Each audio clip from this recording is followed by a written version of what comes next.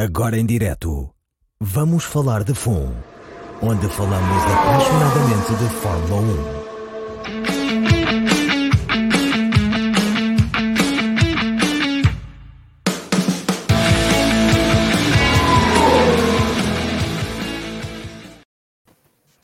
1. Olá, bem-vindos e bem-vindos a mais um Vamos Falar de FUN.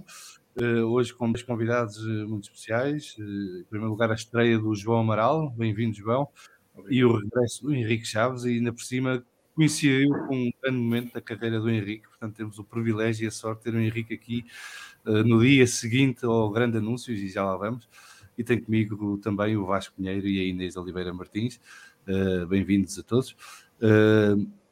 Hoje vamos começar, como é tradição, por falar um bocadinho com o João, para conhecer melhor de onde é que vem esta paixão pela Fórmula 1 e se tens algum piloto e alguma equipa preferidas, seja atual ou histórico. É sempre uma tradição, começamos por aí, que é para perceber um bocadinho onde é que te enquadras aqui neste mundo da Fórmula 1. Claro, agradeço muito, começo por vos agradecer o convite, mais uma vez, estar convosco é um privilégio tremendo. E é sobretudo um privilégio porque, enfim, eu acho que ao longo das nossas vidas nós vamos todos criando pequenos grupos em que vamos falando de Fórmula 1 e temos sempre, eu pelo menos tinha tendência a achar que era assim um nerd muito raro. Afinal não sou, isso é bom saber que há quem partilhe esta nerdice, se quiser. Como é que começou a paixão pela Fórmula 1? Não faço ideia. Eu acho que o primeiro grande prémio que me lembro de ver na televisão foi sentado num carro de pedais à frente de uma televisão ainda a preto e branco, sem com isto querer revelar demasiado sobre a vetusteidade que já tenho.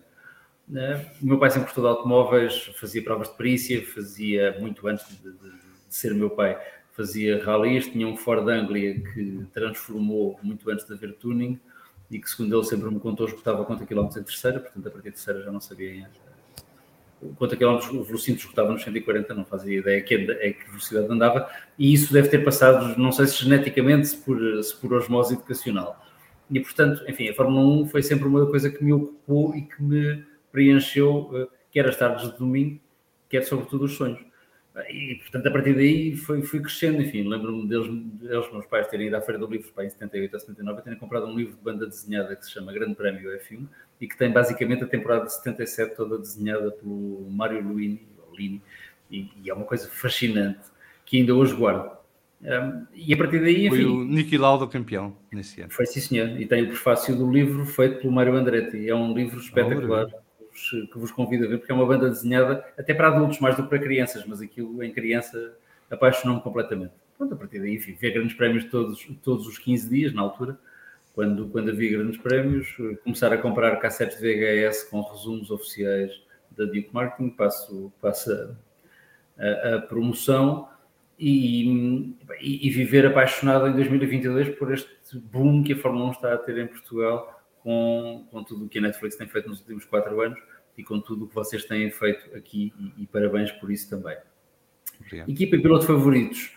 No plantel atual, quer dizer, gosto muito de equilíbrio, não gosto de domínios chatos de carro vencedor à partida. Portanto, enfim, espero que a Ferrari resolva isso rapidamente e continue a ganhar, mas com um bocadinho mais de concorrência ainda mais próxima.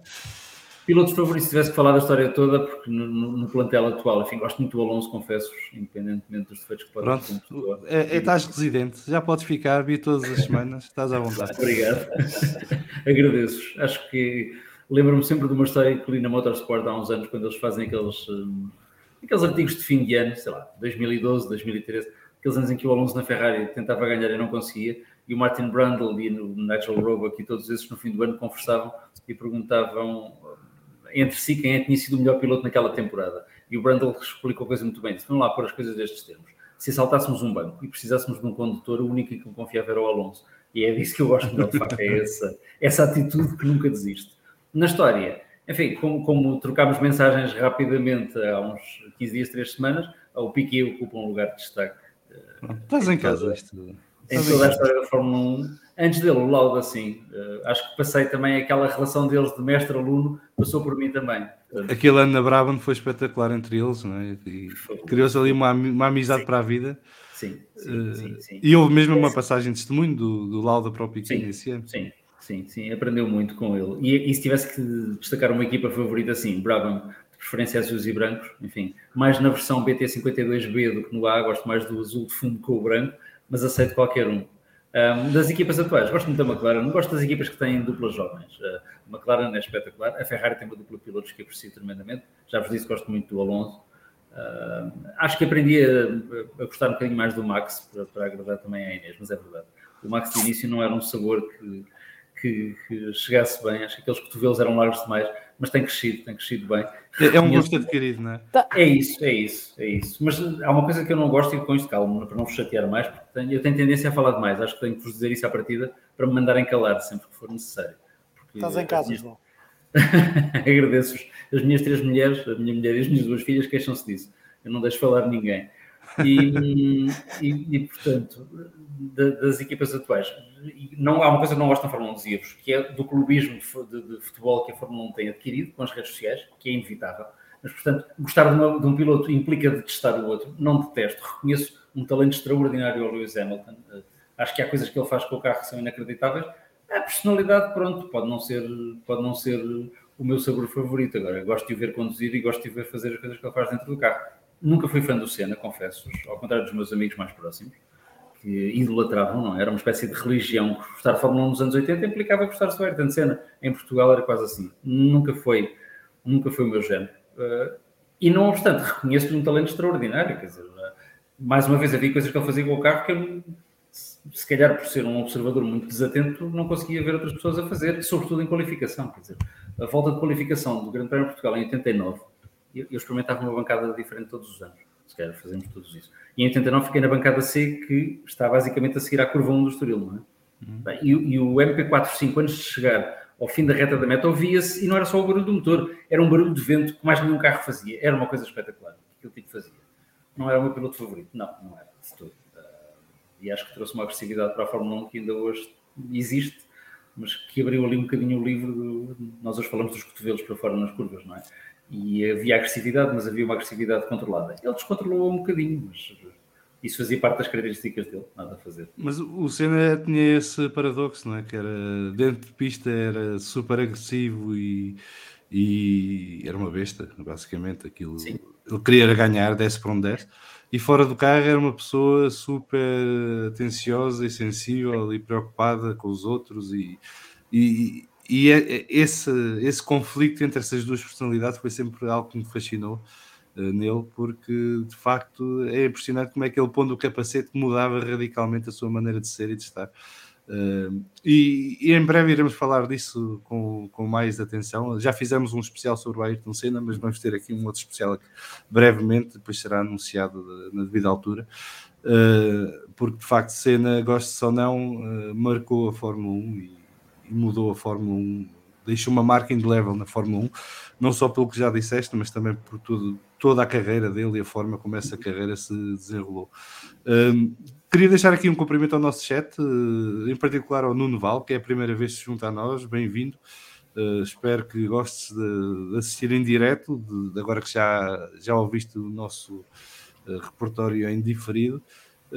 E também agradecer às nossas e aos nossos patronos pelo apoio que dão ao podcast e que é extremamente necessário. Já sabem que este mês, mais uma vez, iremos doar as receitas do nosso Patreon à Cruz Vermelha Internacional para ajudar no auxílio que eles prestam às populações civis na Ucrânia e que é tão importante nesta altura.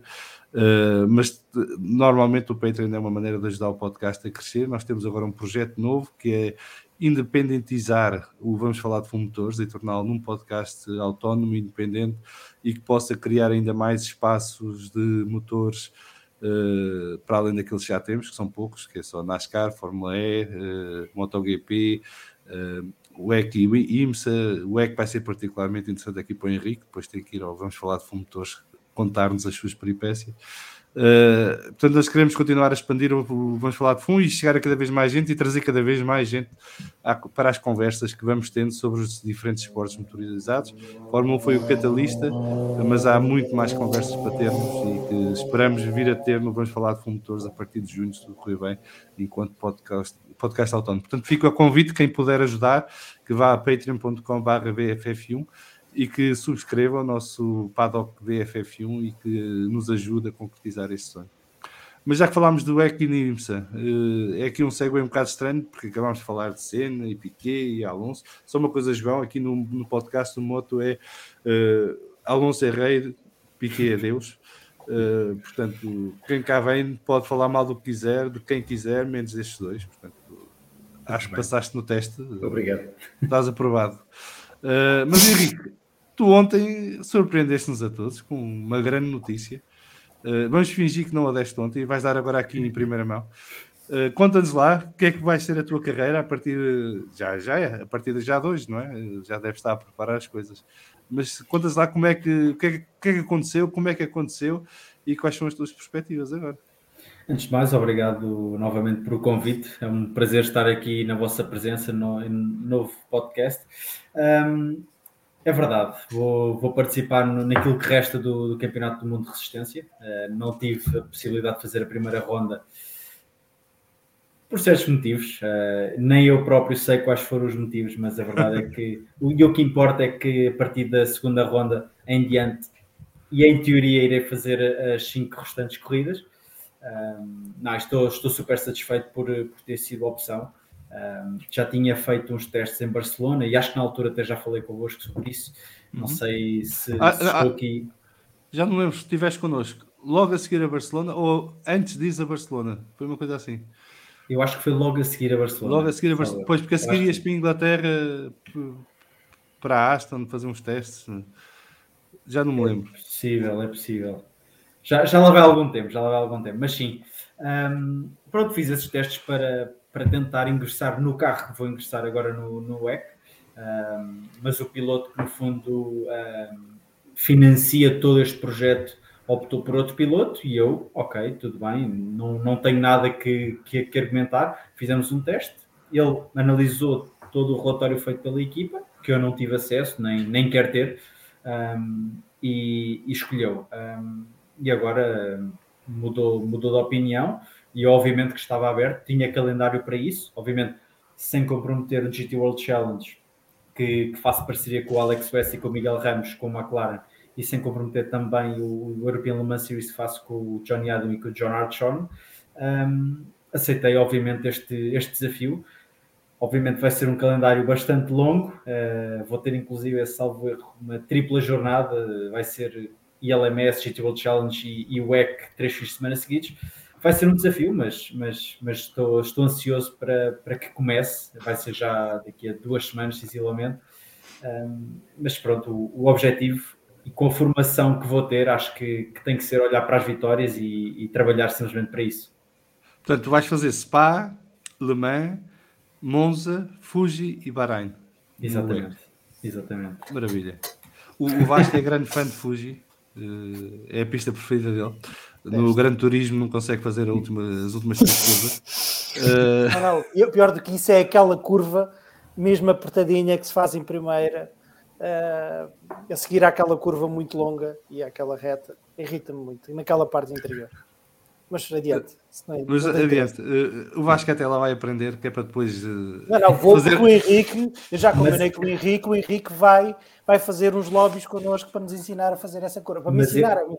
Eu nunca estive lá e em simulador também detesta a pista, portanto. Olha, eu adoro. É das minhas preferidas. Eu testava Brands Edge e fui lá presencialmente e adorei, portanto. Vamos ver, pode ser que seja a mesma situação desta vez. Esperemos bem que sim. Eu, aliás, espero que bem que sim em todas as pistas, mas que tenhas estado e que não tenhas estado, que corra sempre tudo bem. Mas tu realmente és um rapaz muito humilde, não é? Porque Aston Martin no WEC, McLaren no GT, isso é uma vida difícil. É bastante. Qual é que gostas mais, do McLaren ou do Aston? Podes dizer? Posso dizer que... Se tivesses que comprar um deles agora, assim... Nenhum deles pode andar na estrada, eu só posso andar na estrada. Não, mas se tivesse que escolher, se calhar, é difícil. São os dois bastante bons. Têm características diferentes, obviamente. O carro, o GT, no fundo não é um GT, aquilo é um protótipo e tem pneus desenvolvidos propriamente para aquele carro, o que faz o carro ser quase o carro ideal, ou seja, tem boa frente, tem boa traseira, tem motor, tem tudo.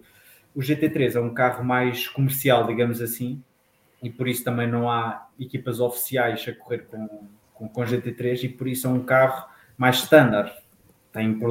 Não tem problemas, mas tem formas de conduzir diferentes, digamos assim. Mas são ambos carros bastante bons. Agora, posso dizer, se calhar não o deveria, mas vou dizer, porque estamos aqui numa conversa aberta e a partilhar opiniões. O Aston Martin GT3 se calhar não é o carro que me dá mais prazer a conduzir. O GT3, não o GTE. É um carro mais diva? Comporta-se... É muito subvirador. É muito subvirador e eu não gosto de carros subviradores. Gosto que eles vão para onde eu quero e se eu tiver que controlar, prefiro controlá-lo do que ele me controla a mim. Pronto, basicamente é isto. Percebo. Olha, tenho aqui um pedido da Joana Moreno. Tens que lhe fazer uma fotografia aí do teu background e mandar-lhe, que é para ela usar nas chamadas de Zoom do trabalho. Que ela diz que o teu background é muito bom. E o Vasco Moura está aqui a desafiar-te para seguires as pegadas do teu pai, ou os passos do teu pai, para dares uma mãozinha nos ralis. Não é o meu pai. Não é o meu pai. Não é o teu pai. Não é o meu pai. Vasco, o teu Google está a falhar, pá. Há mais chaves na Terra, é um facto. Mas e ralis? Gostas de ralis? Gosto de ver ralis. Nunca tive intenção de fazer ralis. Nunca pensei sequer nisso. Mas gostava de um dia experimentar. Mas admito que o facto de ter um pneu na terra e ter grip me faz um bocado de confusão ainda. Porque já lá fui com pneus slicks e não é agradável. Muito bem. Aqui uma piada um bocado mórbida. Sabem porque é que não há donos descontentes de GT3? Porque estão mortos. Era a piada nos fóruns dos proprietários da Porsche, diz aqui o SDM. Obrigado, SDM, pelo momento feliz da noite, não é? Vamos ficar aqui todos muito entusiásticos agora com este pensamento na cabeça. Portanto, já sabem, Porsche é para esquecer. Mas seguindo em frente, quais são os teus objetivos no WEC agora, com esta equipa? É chegar ao fim das provas ou queres mais do que isso?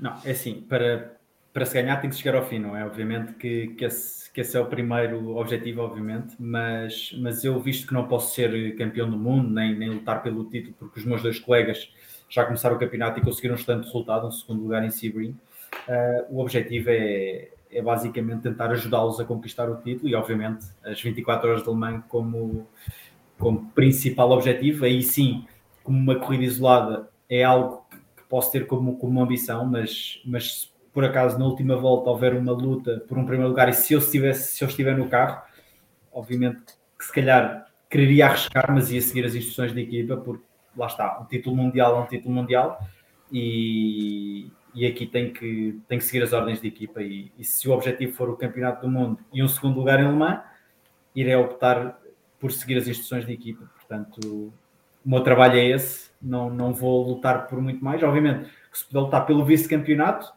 vou com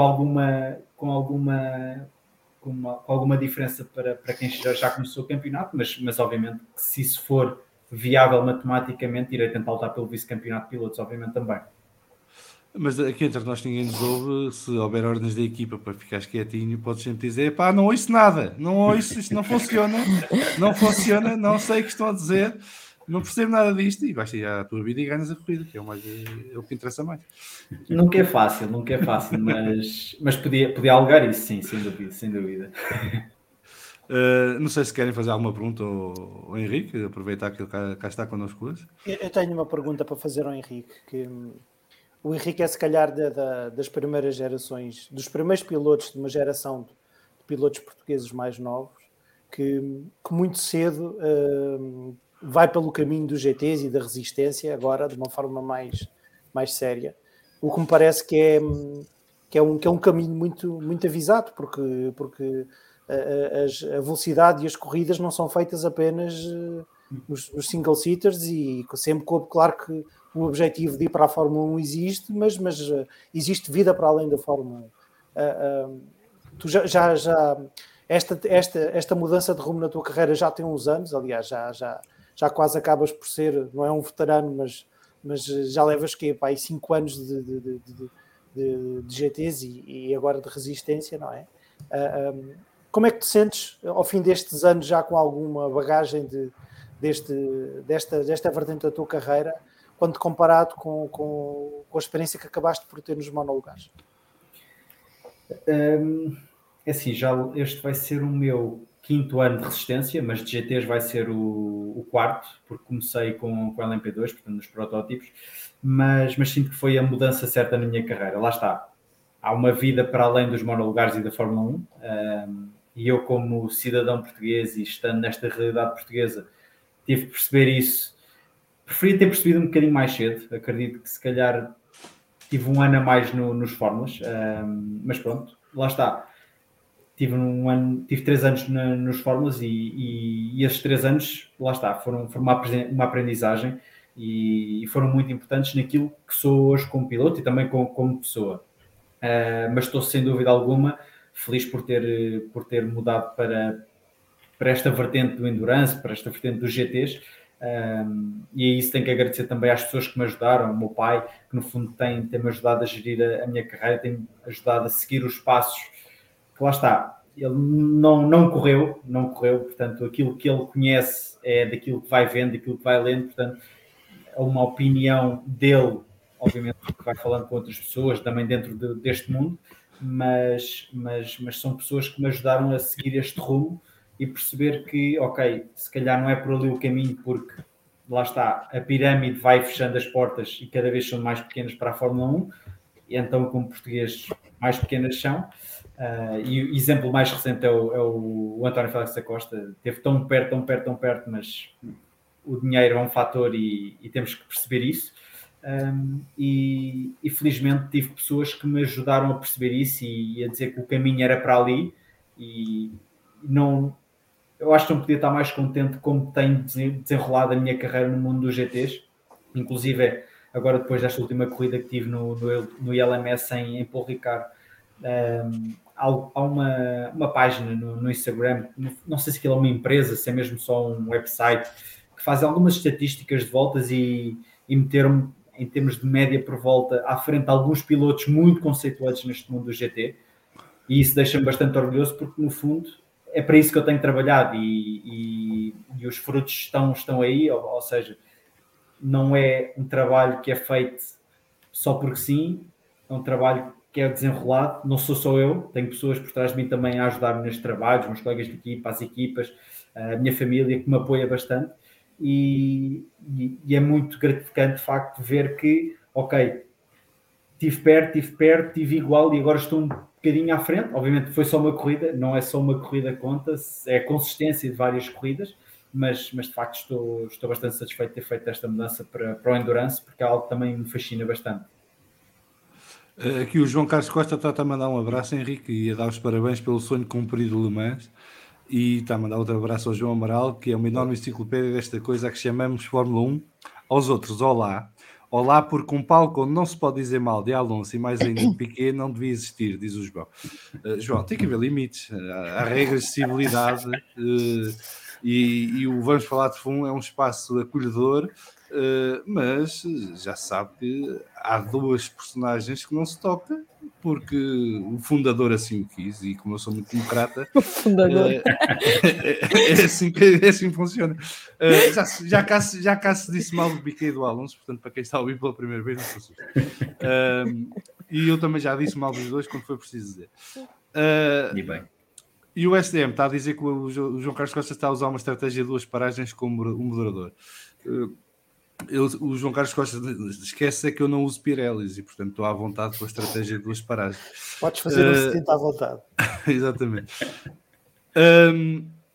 Henrique, eu acho que a tua escolha, já falámos aqui noutra vez, eu acho que é uma escolha acertada e estás a fazer um caminho que eu acho que tem muito valor e que te pode dar muita coisa. Quando tivemos cá o Filipe Albuquerque também falámos disso, e não é nenhuma desonra não chegar à Fórmula 1. Há muita honra em perseguir outros projetos e outros caminhos e ter sucesso nesses projetos e caminhos. Acho que tanto o Filipe como o António têm mostrado isto. E tu vais nessa senda também de poder um dia nos dar muitas alegrias com muitas vitórias em muitas modalidades, como já deste no passado, já foste campeão do mundo e da Europa, e portanto acho que da nossa parte terás o mesmo apoio que se estivesse na Fórmula 1, terás o mesmo acompanhamento e terás o mesmo orgulho de te ver a correr lá fora e a fazeres aquilo que tens feito, e agora ainda mais com esta experiência que vais ter na Resistência, que deve ser uma experiência espetacular, e eu nem imagino que será fazer as 24 horas de Le Mans. Depois tens de ficar a contar-nos como é que foi essa. Também não faço ideia. Mas estás a ver, já estás no patamar em que vais experimentar isso. Eu não me importava de experimentar a servir cafés, portanto, quanto mais no carro. E acho que é por aí que se tem que ir, não é? Isto é como nós em qualquer atividade profissional. Há portas que se fecham, mas há outras que se abrem, e nós temos que ir aproveitando as que estão abertas e esquecer as que estão fechadas. E às vezes isso resulta muito melhor do que aquilo que as portas que se fecharam nos poderiam proporcionar. Aliás, eu a Fórmula 1 acho que é um mundo muito violento para os pilotos. É violento para aqueles que não chegam, porque fica a dúvida e a frustração, mas ainda mais violento para os que lá chegam, por causa da pressão que é saber que todos os anos o lugar está em risco, apesar das prestações poderem ser boas ou muito boas. A pressão que é, porque só um é que pode ganhar, e parece que na Fórmula 1 quem não ganha não perde tudo, não é? É que de facto só há um campeão do mundo, e portanto quem não é, parece que perdeu, e pode ter feito a melhor época da vida dele. E voltando ao exemplo, estavas a dar há bocado, João, do Alonso. Em 2012 o Alonso fez provavelmente a melhor época de Fórmula 1 que eu já vi algum piloto fazer, e não foi campeão. Perdeu por 4 pontos. E não é por isso que deixou de fazer a melhor época que eu já vi algum piloto fazer. E acho que da parte dos adeptos também tem que haver esta percepção e este entendimento que há mais mundo para além da Fórmula 1, e que esse mundo para além da Fórmula 1 vale tanto como a Fórmula 1, e são desafios tão importantes e às vezes ainda maiores do que é a própria Fórmula 1. E acho que devemos dar o nosso carinho e o nosso apoio a todos os pilotos que seguem esses trilhos e que levam a nossa bandeira, sobretudo. E eu não sou daqueles de apoiar alguém porque é português só porque sim, mas num país como o nosso, em que é muito difícil recolher os apoios para se fazer uma carreira internacional na área do automobilismo e nas motas é igual, é muito importante estarmos juntos quando alguém tem essa oportunidade e esperar que nos levem convosco, não é? Como em 91, quando o Pedro Matos Chaves foi à Fórmula 1 naquele colónia que Deus nos livre, bem-vindo Rui. A verdade é que os mais velhos que aqui estão lembrar-se-ão disso. A verdade é que o sentimento que tínhamos é que onde o Pedro Matos Chaves fosse, nós íamos. E estávamos lá. E estávamos todos na Fórmula 1. E para a nossa geração era a primeira vez que tínhamos alguém na Fórmula 1. E nós somos dos privilegiados, porque a seguir veio o Pedro Lamy e depois veio o Tiago Monteiro. E portanto nós tivemos ali 15, 16 anos em que tivemos regularmente portugueses no paddock a competir. O que não é normal, não é? Tendo em conta o nosso historial. E portanto, da nossa parte, muitos parabéns. Temos uma enorme esperança em ti, nas tuas capacidades, e que consigas grandes resultados. Se conseguires vitórias, ainda melhor, mas não é o mais importante. O mais importante é que desfrutes, que aprendas, que cresças enquanto piloto e que nos vais continuando a proporcionar estas oportunidades de seguir em pista e de te acompanhar e de ir contigo onde tu fores. Rui, obrigado. Chegaste agora, não sei se queres fazer alguma pergunta ao Henrique. O Henrique acabou de anunciar em primeira mão exclusivo que vai fazer o Campeonato do Mundo de Resistência e as 24 horas de Le Mans como parte desse programa. Não sei se queres colocar alguma pergunta ao Henrique antes de seguirmos para o próximo tema.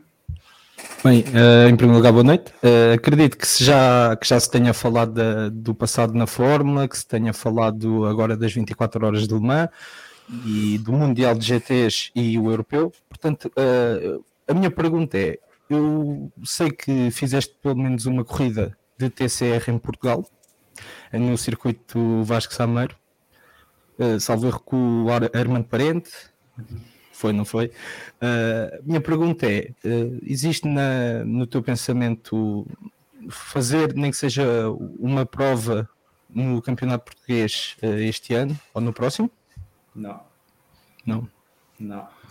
Acho que para isso acontecer, primeiro acho que tinha que haver uma reformulação muito grande daquilo que é o Campeonato Nacional.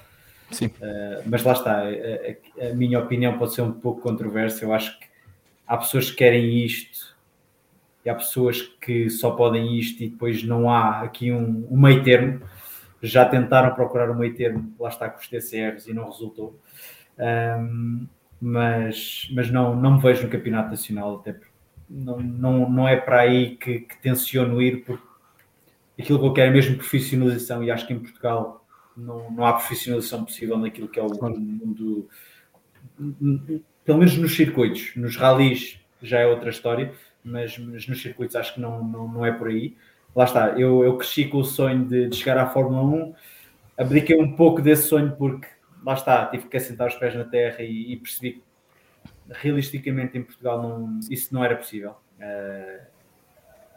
Poderia haver talento ou não haver talento, mas a mala do dinheiro, e fala-se muito disso e vai-se sempre falar daqui em diante, é algo importante naquilo que é a Fórmula 1. E só internacionalmente é que é possível, em termos de velocidade em pista, conseguir algo estável. Nem sempre é estável, lá está. Ano após ano temos que seguir, procurar aquele contrato, e é um mundo bastante estressante, porque lá está, sem resultados não conseguimos o contrato, e sem o contrato também não conseguimos os resultados. Portanto, é algo muito, muito estressante, mas em Portugal acho que seria algo mesmo impossível, e por isso não me viria. Obviamente, se surgir um convite, teria todo o prazer em poder correr em Portugal, e é sempre um prazer poder correr em Portugal, e este ano vou ter esse prazer novamente em Portimão, na última corrida do European Le Mans Series, mas não iria fazer, por exemplo, um CNV por prazer, porque para mim ter prazer é ter muita competitividade,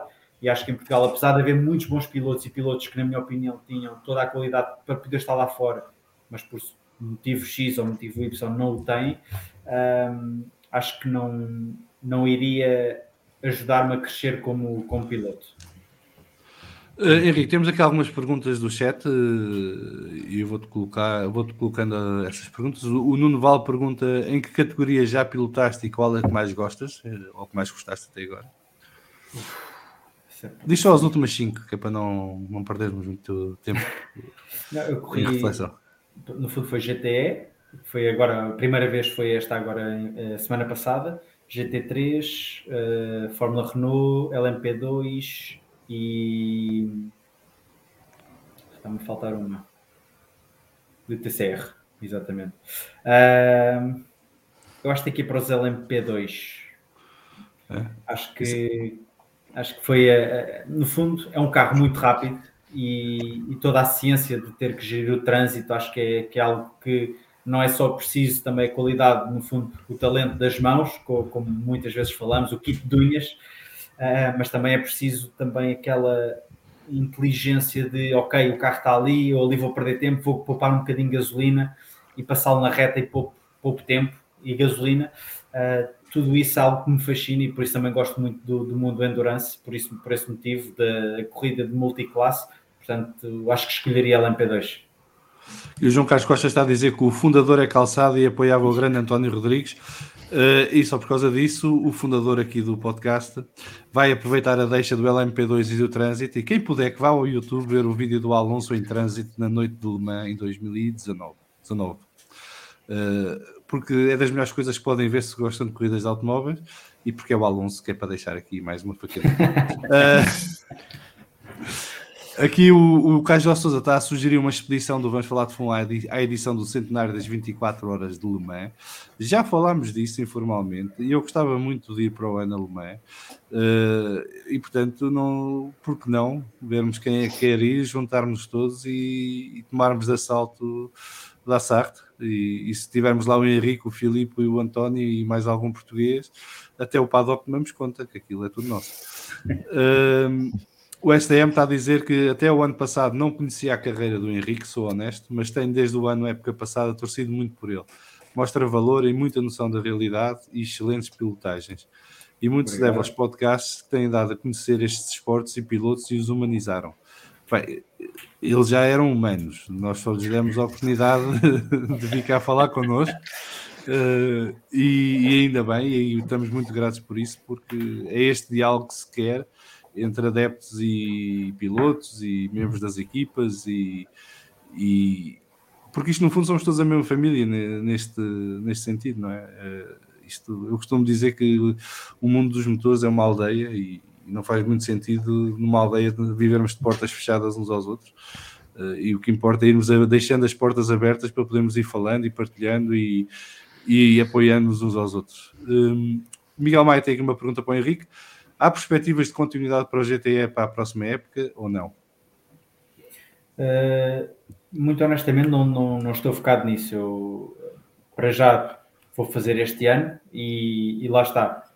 Eu acho que aquele piloto que eu vou substituir agora naquilo que resta deste campeonato não estava previsto só fazer uma corrida, estava previsto fazer todo o campeonato. Portanto, lá está, neste mundo é tudo muito incerto e por isso eu vou pensar corrida a corrida. Vou fazer agora em Spa, depois irei pensar na outra, mas obviamente que admito que Le Mans já está um bocadinho aqui atrás da orelha, porque é algo que eu sempre quis fazer e tenho que pensar nisso, porque é forçosamente obrigatório pensar em lá, mas o foco é pensar corrida a corrida e no final do ano, depois daquilo que acontecer, pode ser bom, pode ser mau, irei pensar naquilo que poderá ser o futuro, talvez no GTE, talvez no LMP2, não sei o que é que o futuro poderá aguardar, mas o foco é corrida a corrida, mostrar aquilo que sou capaz de fazer dentro de um carro de corridas e depois ver o que é que acontece, porque lá está, aqui é ano a ano, não há aqui contratos, há exceções obviamente e alguns pilotos têm essa possibilidade de fazer contratos mais extensos. Eu ainda não estou nessa fase da minha carreira, tenho que pensar ano a ano e corrida a corrida, mas obviamente que gostaria de estar presente no próximo ano também no Campeonato do Mundo de Resistência com GTS, se assim fosse possível. Ô Henrique, diz-nos lá uma coisa. Desde que tiveste confirmação que vais fazer Le Mans, quantas horas é que já passaste no simulador em Le Mans? Algumas. A confirmação não foi hoje, não foi ontem, já foi há algum tempo, mas já passei algumas horas, é verdade. Mas é assim, no simulador é uma pista que dá a gosto. Eu adoro ir para lá brincar, porque a pista é divertida, é muito fluida. Eu acho as retas um bocado aborrecidas. Mas também passam rápido. O último setor é o mais engraçado. O último setor, sim. O último setor dá trabalho, é verdade. Eu não sei se a malta tem noção, mas aquilo é uma pista super rápida. Aquilo é sempre a abrir quase. Trava-se nas chicanes, tem duas curvas lentas e o último setor é alucinante. Aquelas curvas todas, aquela sequência é fantástica. O João Carlos Costa à prova a noite do Grande Alonso em Le Mans, e foi das coisas mais giras que ele comentou, e foi das coisas mais giras que já vi, e ouvi com os comentários do João também na altura. O Zé Manuel Costa do autoblog.pt a dizer que os TCR não funcionaram porque é difícil fazer rimar as vontades de todos e não se pode passar a vida a mudar de regulamentos. Os carros têm de ser amortizados. Tivemos um excelente campeonato de GT e morreu. Isto hoje está um bocado mórbido. Estamos sempre a acabar aqui em morte. Isto está complicado. Desculpa, Vasco. Põe o último comentário.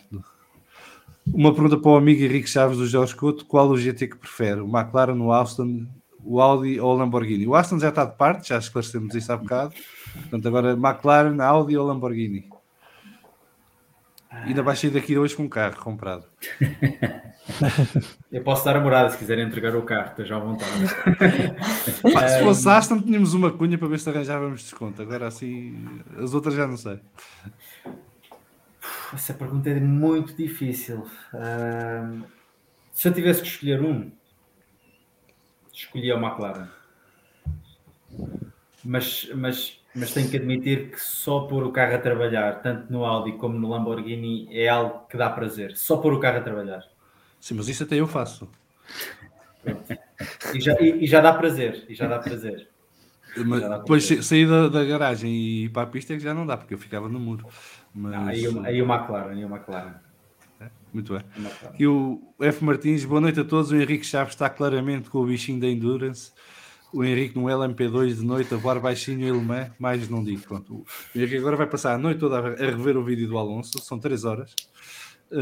E depois vai de GT fingir que é um LMP2 e vai limpar aquilo em junho. Havia aqui uma pergunta para ti, Henrique, do Nuno Romeiro. Henrique, quantas vezes já conseguiste convencer o M. Ramos a fazer mais uma época? Portanto, eu já vou na 20, 21, 22. Portanto, já vou para esta é a terceira época que eu faço com o Miguel. Portanto, 2 vezes. 2 vezes. Ele disse depois da primeira se ia reformar, fez mais uma, e depois dessa disse ia reformar e fez mais outra. Portanto, e o final deste ano vai ser mais uma vez, provavelmente. Isso é que é preciso. O Zé Manuel Costa está a esclarecer o morreu, diz que morreu porque quiseram inovar, juntar 3 pilotos num carro achando que se ia reduzir custos, retirou carros da grelha. Pois se tiram carros da grelha a coisa perde o interesse. Muito bem, mais alguma pergunta aqui que vocês queiram colocar ao Henrique? É que o tema seguinte é daqueles temas espetaculares. Eu adoro. Das coisas que eu mais gosto na vida. Não? Podemos seguir? Então vamos lá falar de Drive to Survive, essa grande invenção. É hoje. Tinha inventado uma coisa de cabeça. Estiveste a dormir o dia todo. Nós, como é tradição, damos sempre aqui 4, 5 semanas de período de nojo, desde que sai a temporada até falarmos dela. Eu confesso que eu não vi nenhum episódio desta temporada ainda. Eu tinha dito que não ia ver e não vi até agora e não senti falta. Mas a Inês. Podemos dizer quem é que ganhou no fim, não? Podemos. Isso... Pode haver os spoilers todos se quiserem, por isso é que temos as 4, 5 semanas. Mas a Inês viu a temporada toda e adorou. Ela já me disse que se não gostasse de Fórmula 1 era por esta temporada, passava a gostar. Sem dúvida.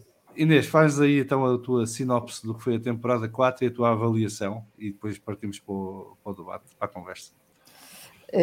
Eu já via o Drive to Survive esta última temporada há algum tempo. Não me lembro exatamente episódio por episódio, mas a esta distância acho que devemos dividir a discussão sobre a última temporada de Drive to Survive e o pacote todo de Drive to Survive em 2 partes. A parte de fãs, de se aquilo corresponde ao que é a Fórmula 1 e depois a parte de quão bom é Drive to Survive para a Fórmula 1. Na parte se aquilo se corresponde à Fórmula 1, esta última temporada, por várias razões, deixa muito a desejar, não só pelas ausências, como pelos lapsos até de narrativa, de grandes prémios que não correspondem ao local que estamos a ver, de áudios trocados. É francamente má ao ponto de ter inclusivamente erros de edição.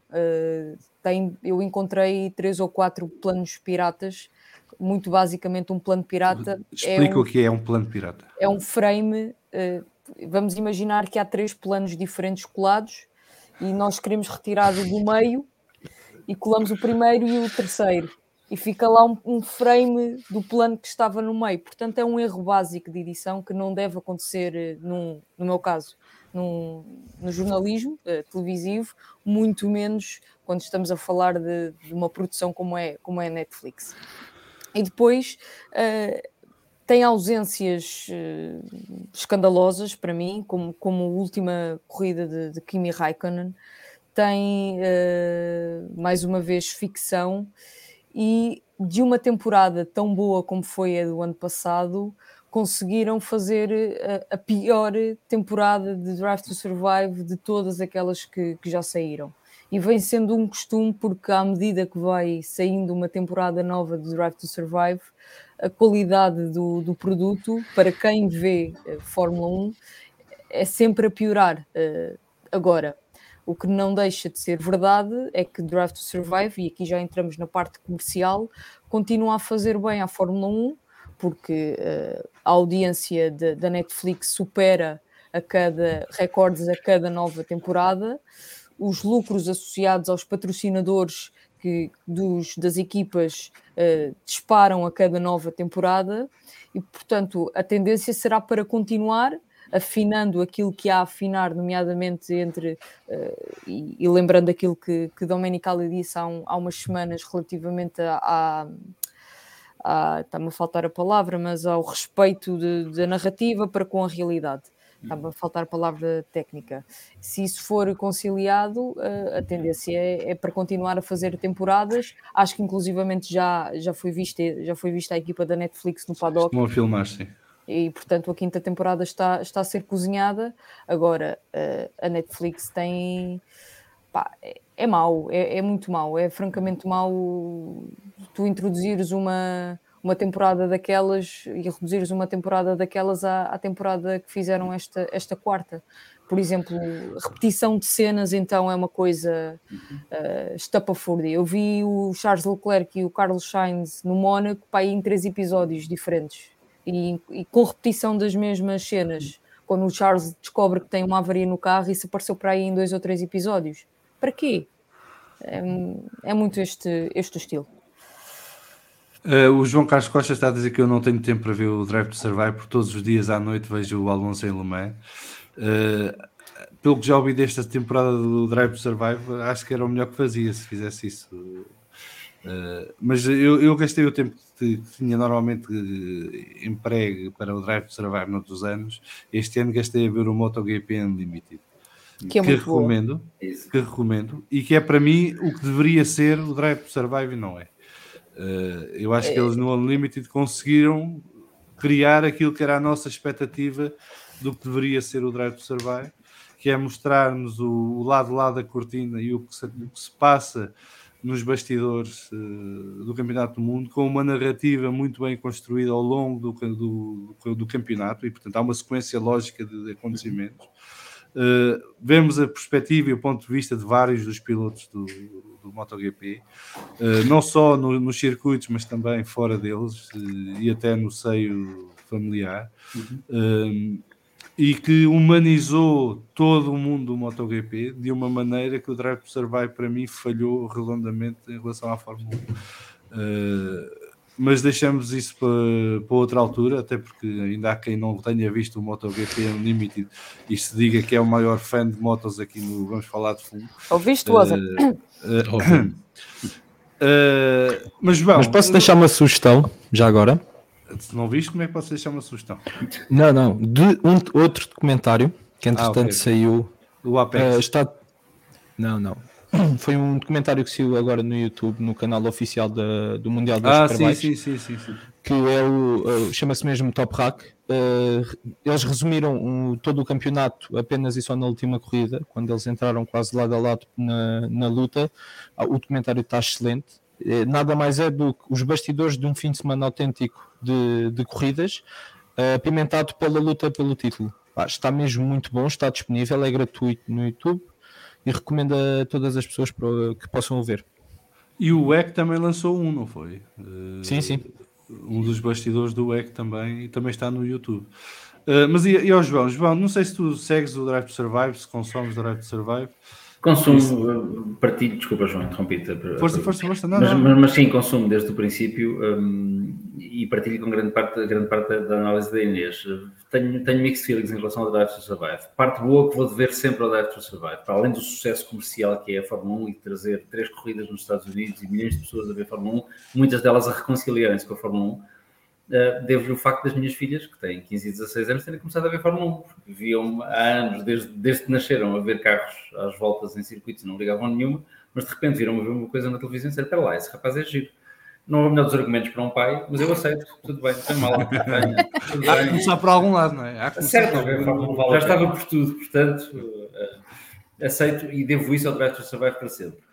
Acho que, como alguém disse aqui nos comentários, é soap opera, sim, quer dizer, é o que a Inês diz, para além dos erros técnicos que os olhos dela treinados veem melhor do que os meus, aquilo não tem continuidade, e para quem está habituado, eu sempre gostei, há bocadinho falávamos das cassetes de VHS, eu sempre gostei dos resumos da Fórmula 1, dos oficiais, que agora estão todos na aplicação da Fórmula 1, porque mostravam para além daquilo que os canais de televisão mostravam, não é? Ou seja, víamos bastidores, víamos cenas entre as corridas, treinos, testes, entrevistas que nunca tínhamos visto, e para nerds como nós, ver uma imagem de um carro, um frame que seja de um carro numa curva onde não tínhamos visto, é como hoje ir ao Facebook e encontrar uma fotografia, ou ao Instagram, uma fotografia que nunca vimos de um carro Fórmula 1, vai sendo raro. E aquilo era espetacular no fim do ano.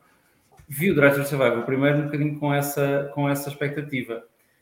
Tem vindo a desiludir. As 2 primeiras temporadas parecem-me relativamente conseguidas, mesmo para quem gosta de Fórmula 1. As 2 últimas, para quem gosta de Fórmula 1, já não são. Quer dizer, partilho da tua análise do MotoGP, de que eu percebo muito pouco ou nada, e vi aquilo em binge-watching, não é? Agarrei naquilo e acabei no último episódio, porque é espetacular. Estou fã do MotoGP, não vou trair a Fórmula 1, mas adorei aquilo. Eu fiquei fã do Jack Miller. Sim, também. Mas olha, não só do Jack Miller, do Marco Marques, que eu sei que é... Sim, também é muito elucidativo isso.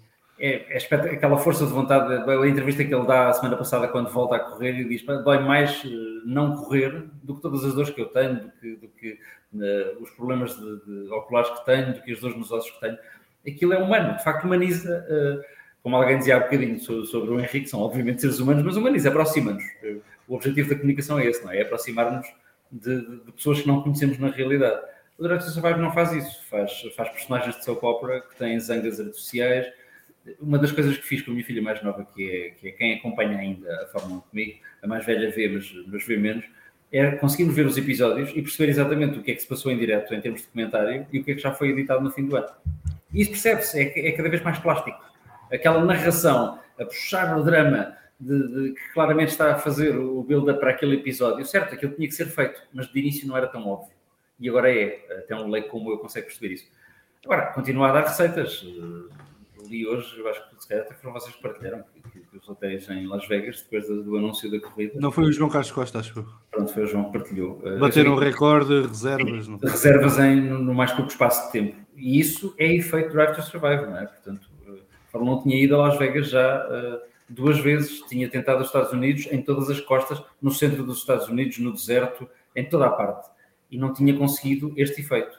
O circuito ajuda muito, o cota, mas temos mais 2 corridas na Fórmula 1 nos Estados Unidos e, portanto, é uma lança não em África, mas na América.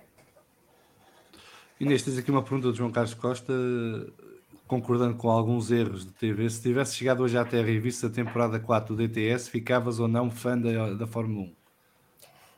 Acho que não, porque o que eu gostei quer dizer, quando nós nos sentamos à frente da televisão e começamos pela temporada 4, eu se não visse Fórmula 1 não sabia se aquilo era bem feito ou não, conseguia ver os erros técnicos, mas não sabia se aquilo era bem feito ou não.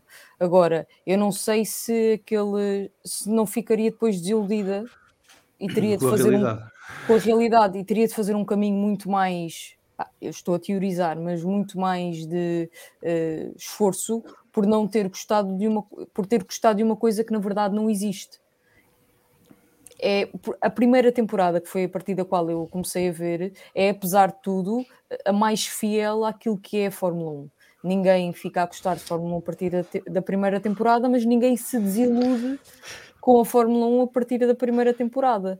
Com a quarta, não sei se isso assim é, e aliás, das minhas dúvidas é até que ponto é que os novos fãs de Fórmula 1 que surgem, sobretudo nos últimos 2 anos, são fãs que vêm para ficar e que vêm para fazer bem ao desporto a longo prazo e que quando o Drive to Survive acabar, vão cá ficar. Mas isso era a questão que nós temos vindo aqui a falar há muito tempo, que é quantos fãs que o Drive to Survive consegue captar se vão manter ao longo dos anos. E eu vou puxar aqui outra vez o comentário da Joana Moreno, que, pelo que sei, é uma pessoa que começou a ver Fórmula 1 com o Drive to Survive, e tu também, Inês, pelo sim, que me lembro, e diz que tem esta reação. Mas o que é bom disto é que o que trouxe à Fórmula 1 estas pessoas... Lê a reação, porque quem está a ouvir não está a ver. Sim, ela diz: vi o primeiro episódio desta última temporada do Drive to Survive quando saiu. Prendeu-me tanta atenção que só me lembrei há uns dias que não tinha visto o resto. E isto é bom porque o que traz a Fórmula 1 a estas o que traz a estas pessoas à Fórmula 1 é o Drive to Survive, mas não é o Drive to Survive que as mantém. E eu acho que isto só por isso vale a pena ter existido o Drive to Survive. E atenção, eu sou o mais crítico possível do Drive to Survive. Agora, eu posso dar aqui a minha chazada, que vi 3 episódios. Não, isto não é a minha irritação, porque isto nem chega sequer a ser a minha irritação. Isto já não Até me porque eu não pus o vídeo da intro, portanto pois. não pode ser E porque isto não me chega já a irritar.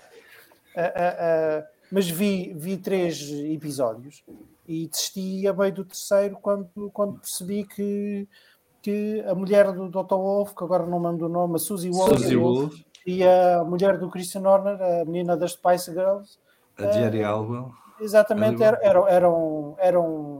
não eram supporting roles, faziam parte do main cast. Quer dizer, acho que isso a partir daí, quando é preciso existir este tipo de personagens para dar suporte a uma série como o Drive to Survive, acho que está tudo dito. Portanto, não suporta a narrativa que o Drive to Survive escolheu. É verdade que dá, mas há uma coisa, eu já disse isto aqui uma vez e depois entrei aqui numa discussão com o João Carlos Costa, que eu acho que os chefes de equipa são atores secundários e que os atores principais são os pilotos. Isto não quer dizer que um ator secundário tenha um papel importante no episódio. E o João Carlos Costa referiu e bem, na altura do Senna e do Prost, a importância que teve o Balestre, não é? Portanto, agora, eu acho que aqui os chefes de equipa são postos de uma forma, se calhar ainda usada em demasia, e que em que nada ajuda a série. Portanto, é por isso que, se fossem bons para a série, ou não são, portanto, não. Mas saber, eu acho que o Drive to Survive está a padecer do mesmo mal que a Fórmula 1 começa a padecer em geral, que é eles só conseguem usar quem está disponível para. Portanto, eles já não conseguem ir buscar o melhor. Porque o melhor já se recusa a estar. Na temporada, não é? Sim, mas eu acho que isto é um problema geral da Fórmula 1, não é só no Drive to Survive. É que a Fórmula 1 está-se a encurralar. É a questão das 23, 24, 25 corridas por ano.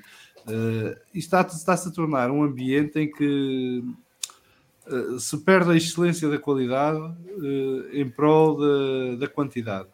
E quando se vai para atrás da quantidade, isto fica para quem quer e pode, não é? Não é quem é realmente bom para lá estar. E o Drive to Survive é uma amostra disso, porque encurralou-se de tal maneira que neste momento as personagens principais são o Toto Wolff e o Christian Horner, porque os próprios pilotos ou não querem ou não os deixam. Das próprias equipas. Desculpa lá, eu já te disse que falo demais e portanto mandem-me calar mais uma vez. Força. Eu acho que é verdade tudo o que vocês dizem, acho que os diretores de equipas não são só secundários, eles próprios percebem o bem que aquilo faz ao negócio deles e portanto as marcas e os patrocinadores fazem quanto podem para simular uma rivalidade que depois prosseguem na comunicação social, porque isso lhes traz negócio, não é? Ou seja, os patrocinadores gostam daquela desempenho, por um lado. Por outro lado, percebo o que tu dizes, mas acho que a Fórmula 1 tem capacidade que nunca vai desaparecer, é de se reinventar, não é? Ou seja, ela encurrala-se agora com o Drive to Survive e com a quantidade, como já se tinha encurralado com suspensões ativas, controle de tração, ABS, 4 rodas direcionais e por aí fora, e nós temos visto anos e anos e anos e anos e décadas de Fórmula 1 encurralada e a conseguir magicamente sair dali, reinventar-se e continuar a cativar. Enfim, cativar público novo que vem com o Drive to Survive e cativar público já um bocado xexé, como eu, que segue isto há umas décadas e que, portanto, aprecia tudo isto.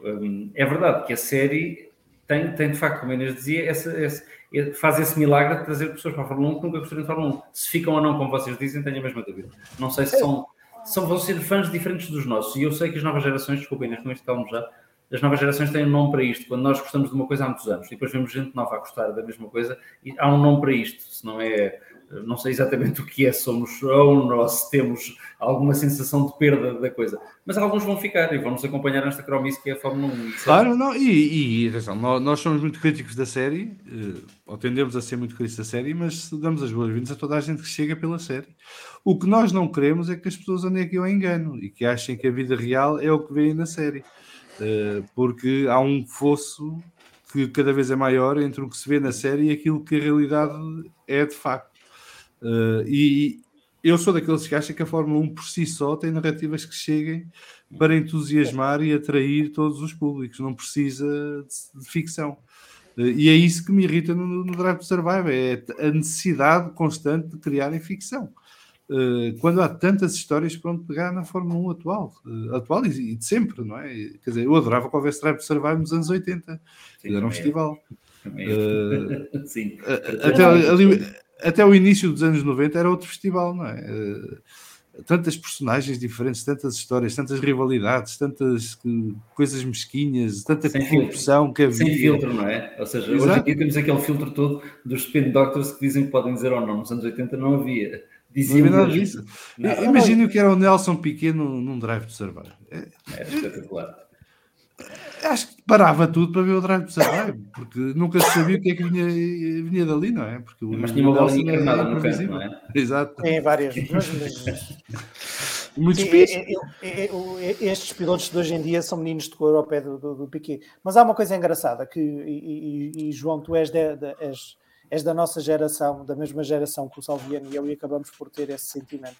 Nós crescemos e aprendemos a gostar de Fórmula 1 numa altura em que a cobertura era o Domingos Piedade e o Adriano de Cerqueira aos domingos, à hora do almoço, e depois, pelo menos para mim, era o Volante e o Autosport, com o Zé Miguel Barros e o João Carlos Costa. E quer dizer, eu lembro-me que eu divertia-me imenso depois passava pelo menos a segunda e terça-feira, ao princípio saía à terça-feira, depois começou a sair à segunda, creio eu. Não, havia um que saía à segunda e outro à terça, não era? Não era assim? Era acho que era isso. Sim, o Autosport à terça, eu acho que o motor saía à segunda. Entre os dois, aquilo eram páginas e páginas, porque escrevia-se muito naquele tempo, não é? Mas quer dizer, eram páginas. Não havia corridas na televisão? Exatamente, por isso mesmo. Mas eu acho que isso também foi uma forma que nós conseguimos captar isso. Captar muito do background através dessas reportagens e dessas coisas que eram feitas nessa altura. Mas felizmente hoje em dia vê-se muita gente a ficar na Fórmula 1, dos que começaram a ver, pelo que a Fórmula 1 é hoje em dia. E isso é bom.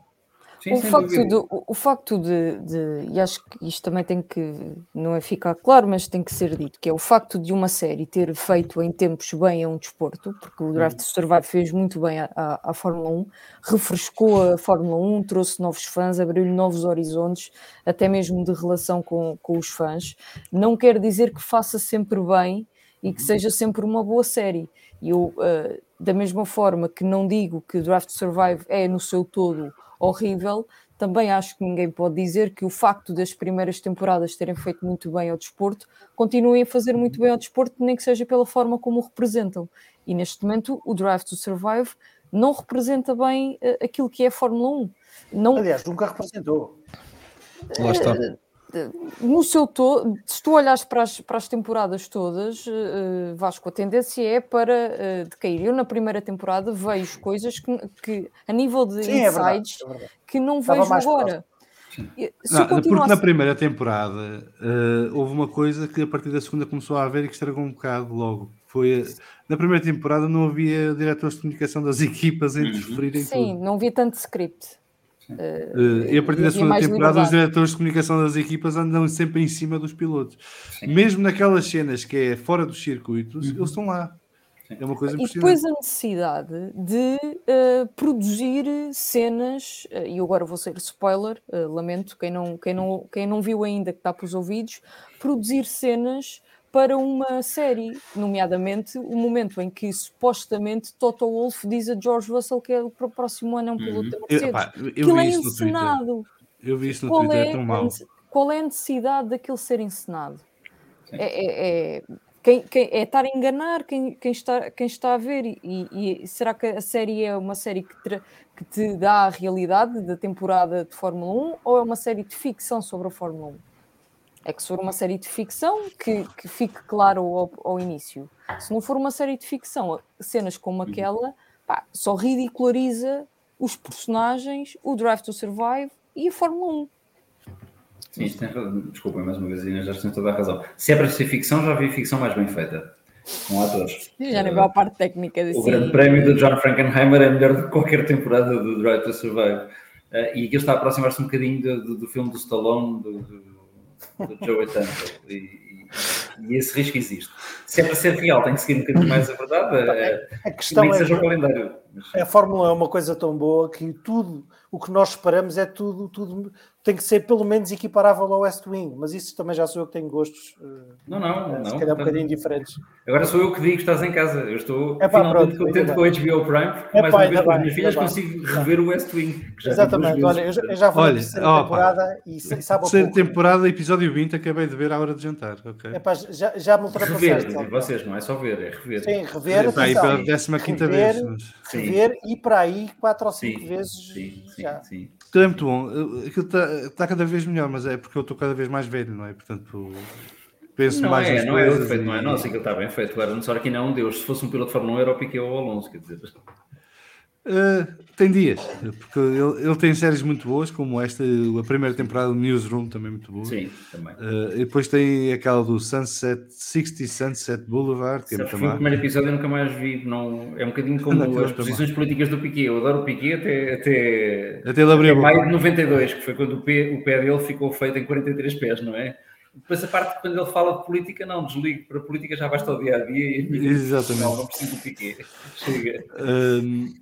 Só ler aqui alguns comentários do chat. O Bernardo Figueiredo a perguntar: acham que o Drive to Survive produz muito mais temporadas ou está a prazo? A própria Fórmula 1 pode e deve ter a capacidade de criar as suas próprias histórias sem estar a distorcer, mas é preciso quem chama as pessoas. O Domenicali deu um recado pouco antes de sair a temporada 4, a dizer que o Drive to Survive existe enquanto for útil à Fórmula 1 e quando a Fórmula 1 decidir que já não é útil, que passará a apostar noutro tipo de conteúdos. E acho que isso é o que vai acontecer mais ano menos ano. Portanto, eu acho que o Drive to Survive, temos o Picho na audiência. Picho, nada de falsificar vozes, ok? A não ser que seja o gajo lindo ou o Hamilton. Não. Ou então o Ricciardo, que é o meu preferido. O Picho está a dizer, no que a comédia concerne, o DTS é lá para cima, entre as melhores séries da especialidade. Sim, é um bom ângulo, olhar para aquilo do ponto de vista da comédia. Mas eu acho que a Fórmula 1 vai apostar no tipo de conteúdos. E depois tem um problema que começa a existir, que é os próprios pilotos começam a criar os seus próprios conteúdos, não é? Portanto, o Alonso tem a sua série, o Fernando, com a Amazon, que eu recomendo, sobretudo a temporada 1, mais do que a temporada 2. O Hamilton vai ter? O Hamilton vai ter um com a Apple. O Max tem um com a televisão holandesa, que tem os direitos da Fórmula 1. O Tsunoda acho que tem um com a televisão japonesa também. Este não sabia. Mas, portanto, cada vez mais os pilotos vão começar a criar e apostar nesse tipo de conteúdos eles próprios, porque também querem ser eles a controlar a narrativa sobre a vida deles, não é? E acho que esse é o risco que o Drive to Survive neste momento coloca à Fórmula 1, é os próprios intérpretes não quererem fazer parte porque sentem que são manipulados. O próprio Lando Norris já veio dar recados sobre isso também, não é? Porque, mais uma vez, inventaram uma rivalidade que não existe. Portanto, vamos ver até que ponto. Eu acho que deste ano vai existir, vamos ver se há mais temporada para além das 5, ou se a Fórmula 1 e a Netflix vão apostar noutro caminho para o futuro. O que me parece é que vai continuar a ser uma parceria Fórmula 1-Netflix. Não acho que isso vá desviar muito, a não ser que a Netflix agora colapse, porque parece que está a perder subscritores à força toda. Eu tenho um recado para os senhores da Netflix: se não querem perder tantos subscritores, não aumentem o preço à bruta, que ajuda. João Carlos Costa está a dizer que a Inês levantou a questão-chave: vale a pena continuar a ter Drive to Survive? Há novos fãs conquistáveis em número suficiente com esta narrativa? E mais ainda, tem ou não a série Product Placement? Alguém quer responder ao João? Acho que eu já respondi em parte, por isso é que estou a perguntar se algum de vocês quer responder, acrescentar mais alguma coisa. Mas eu acho que é por aí. Eu acho que uma das coisas que a Fórmula 1 ainda explora pouco é esta história do calendário, e de ser um calendário global, porque eu não sei, eu já vi Fórmula 1 em vários países e a Fórmula 1 significa coisas diferentes em vários países, e a comunidade que segue a Fórmula 1 em vários países vive a Fórmula 1 de maneira diferente também. E acho que era algo que a Fórmula 1 podia apostar, que é explicar ou mostrar como é que a Fórmula 1 é vivida pelo mundo. Porque é muito diferente a experiência dos asiáticos em relação à Fórmula 1 do que dos europeus. E dentro dos europeus é muito diferente a experiência que temos nós portugueses em relação aos alemães, por exemplo. que foi uma das coisas que me surpreendeu quando fui ao primeiro Grande Prémio da Hungria, em 2009. Primeiro prémio para mim. Porque aqui o Grande Prémio da Hungria é muito alemão. Há muita gente do sul e do leste da Alemanha que vem ao Grande Prémio da Hungria. Para eles é inclusive o Grande Prémio mais acessível, porque não é muito longe geograficamente e é muito barato, comparado com os grandes prémios na Alemanha, Bélgica, Holanda, na Alemanha quando havia. E o fã alemão vive a Fórmula 1 de uma maneira muito diferente do fã português. E, por exemplo, o fã alemão é blue collar. É malta das fábricas, malta das oficinas, malta ligada à indústria automóvel, mas que trabalha na produção dos automóveis, não são executivos, não é classe média alta, não... Portanto, vê-se muita gente de classes mais baixas e classes mais trabalhadoras a seguir apaixonadamente a Fórmula 1. Em Portugal, por exemplo, já é um fenómeno mais ligado à classe média e média alta e acima. Porque também tem a ver com a capacidade financeira de aceder ao produto, não é? Para além do que é televisão, produto televisivo, não é qualquer pessoa que tem acesso em Portugal a comprar um bilhete de Fórmula 1, a deslocar-se para ir ver um grande prémio de Fórmula 1 e tudo mais. Portanto, acho que isso era um tipo de conteúdos que eu acho que a Fórmula 1 poderia explorar no futuro. Mas é a minha opinião. Eu já estou a falar demais e aqui há muitos comentários a chegar e a passar e eu não tenho hipótese de ler todos. Vasco, aqui uma pergunta mais devagar. Porque são muitos e isto tem que ter grande andamento, não é? Henrique, como é que olhas para este produto de promoção da Fórmula 1? Eu acho que é isso, é um produto de promoção. Quem vê a Fórmula 1 acho que não vai deixar de ver. E quem não vê e viu Drive to Survive, acho que vai começar a ver. Eu tenho vários amigos meus que lá está. E um bocado tocando naquilo que o Salveiro estava a falar, em Portugal é um produto se calhar para a classe média e média alta. Porquê? Porque em Portugal come-se futebol ao pequeno almoço, ao lanche e ao jantar. E se calhar à ceia também. E por isso acho que é um bocadinho difícil de mudar o chip em Portugal. Tem mudado ligeiramente. Como disse, tenho amigos meus que só consumiam futebol e com o Drive to Survive se calhar mudaram um bocadinho o chip e já gostam de ver Fórmula 1. Mas acho que acima de tudo é um produto comercial e temos que perceber que também se calhar começou numa fase que não havia Covid, mas se calhar a fase do Covid também ajudou um pouco a dizer, ok, temos que continuar com isto porque não temos público nas bancadas, temos que de alguma forma compensar aqui e por isso mesmo acho que é puramente um produto comercial que ajudou a crescer a Fórmula 1. Acho que ajudou sem dúvida, ajudou a baixar se calhar a média de idades do público-alvo ou do público que no fundo via a Fórmula 1, acho que ajudou a baixar essa média de idades e acho que para aquilo que é a Fórmula 1 acho que foi bom. Agora, também concordo com tudo o que foi dito aqui, desde a primeira série ou desde a primeira temporada até agora, tem vindo a crescer naquilo que é a qualidade do produto. Acho que há bastante coisas que estão um bocadinho descontextualizadas, mas que no fundo eu aceito porque faz parte de uma forma de cativar o público que eles pretendem. Se concordo ou não me compete a mim dizer se concordo ou não.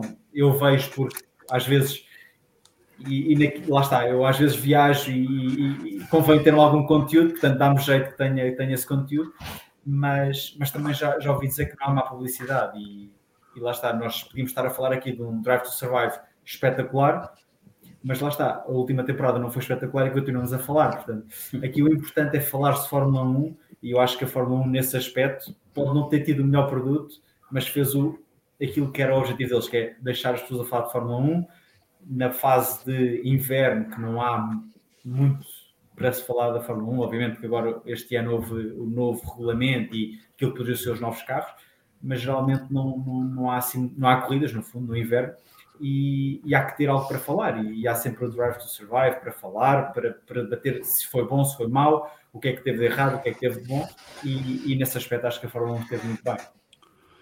É uma coisa que eu acho que para mim é verdadeiramente negativa no Drive to Survive, é aquilo que o João já tinha falado, que é agudizar esta futebolização da Fórmula 1, não é? Do clubismo, da cegueira, o meu é bom, os outros são maus, eu amo o meu, odeio os outros, o não poder haver aqui uma visão equilibrada do que é a Fórmula 1, do poder. Uma das coisas que eu gosto na Fórmula 1 é isso, é poder gostar. Eu tenho os meus preferidos, mas eu gosto de ver Fórmula 1, gosto de ver todos os carros, gosto de ver todos os pilotos.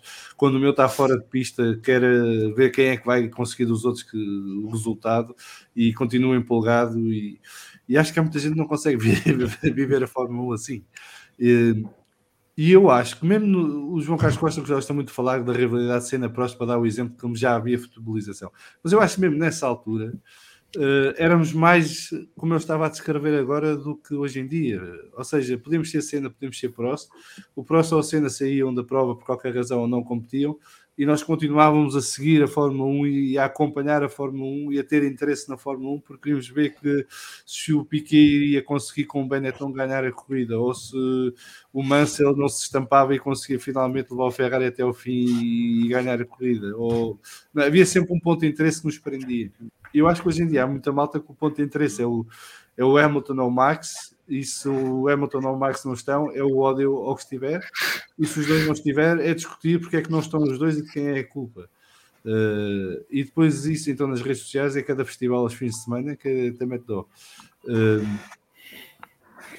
Vocês acham que há aqui um trabalho que a Fórmula 1 devia ter de apaziguar tudo isto e de... Porque eu percebo que seja interessante para eles ter quem fale de Fórmula 1 toda a hora, todo momento. Mas, por exemplo, agora esta semana vi muitos tweets de malta ligada ao Hamilton a dizer que como o Hamilton não estava na luta pelo campeonato, isto andava tudo muito morno, os fãs dos outros eram muito maus. Portanto, já estamos no ponto em de comparar quem é que tem a pelinha maior entre os fãs.